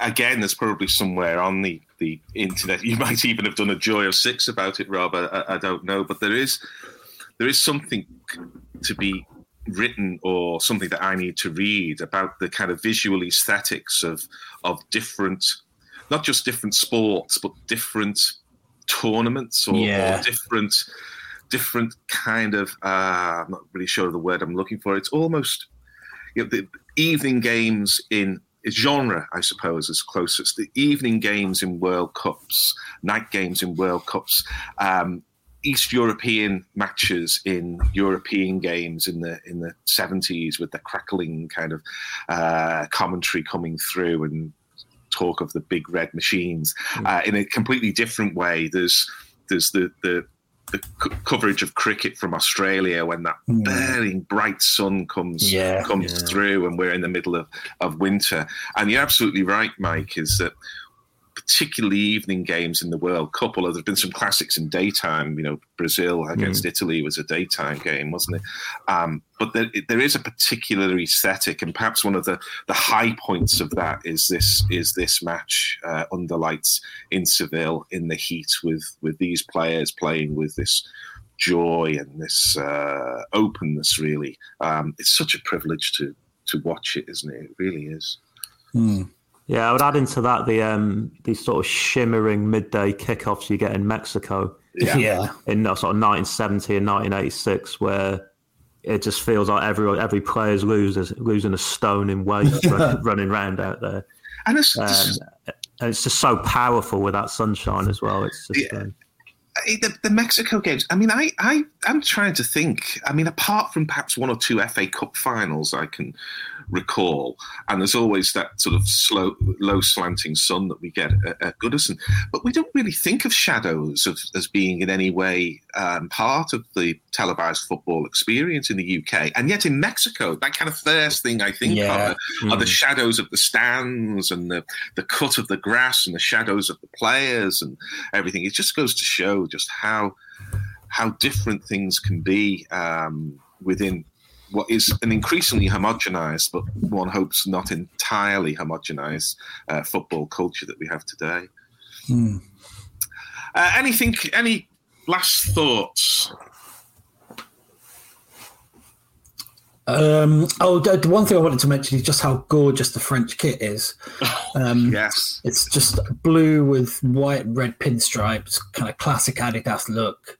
Yeah, it's absolutely delightful. Germany's kit's nice, but it's kind of fairly plain and classic. French one is just, I love some of those 80s pinstripe kits are just fantastic. I think Italy, I think Ipswich had one as well that I really like. Aberdeen as well, but this is really lovely. Yeah, it's that sense of not trying too hard and getting something that's just perfect. I completely agree. Anything else, Mike? Anything you spotted? Yeah, just one thing on the West German team. I mean, we touched on it a bit before, but it's just this collective memory that, that they're defined by what happened with Algeria and what happened with Austria and what happened with Battiston in this World Cup. But, they're a much better team than that. And you can see that in this game. I think they're not the robotic decathletes of, legend who just wore people down. I thought they... in extra to salvage that situation in extra time, the way they did, the confidence to keep playing, the matter-of-fact way they came back into the game. I just thought, they were such an impressive side. You can see why they were, the European champions. And it's one of the great, even in their kind of illustrious history of escapology, it's got to be up there with, one of the greatest acts of that they've ever done, I think. And you do wonder what this game would have took out of them. They were so flat in the final. Italy just kind of rolled them over really easy, I think. So to have to play 3 days after this, well, less than 3 days actually, it's less than 72 hours later, a World Cup final. Not just the exertion of going to extra time, but, the emotional letting as well of having to retrieve and win a game like this. Yeah. It's so great, I think. I think it's just you need more than 3 days to get over that, and then go and take on an Italian team that are banging form. Yeah, it's a very good point, Mike. You had another? No, I'm done. Well, we've been going about 3 hours, towards 3.5 hours all told, and I think we were going to say days then. We've given it a good run round the paddock. So one of the great, I think we're all agreed, one of the great World Cup matches for all the reasons that we've expanded upon before. So it remains only for me to thank Rob Smythe. Thank you very much, Rob. Cheers, Gary. Cheers, Mike. Mike Gibbons. Cheers, guys. Thanks very much. And I've been Gary Naylor, and if you've enjoyed this episode of Nessun Dorma, you'll find some more. Thanks very much for listening. Bye-bye.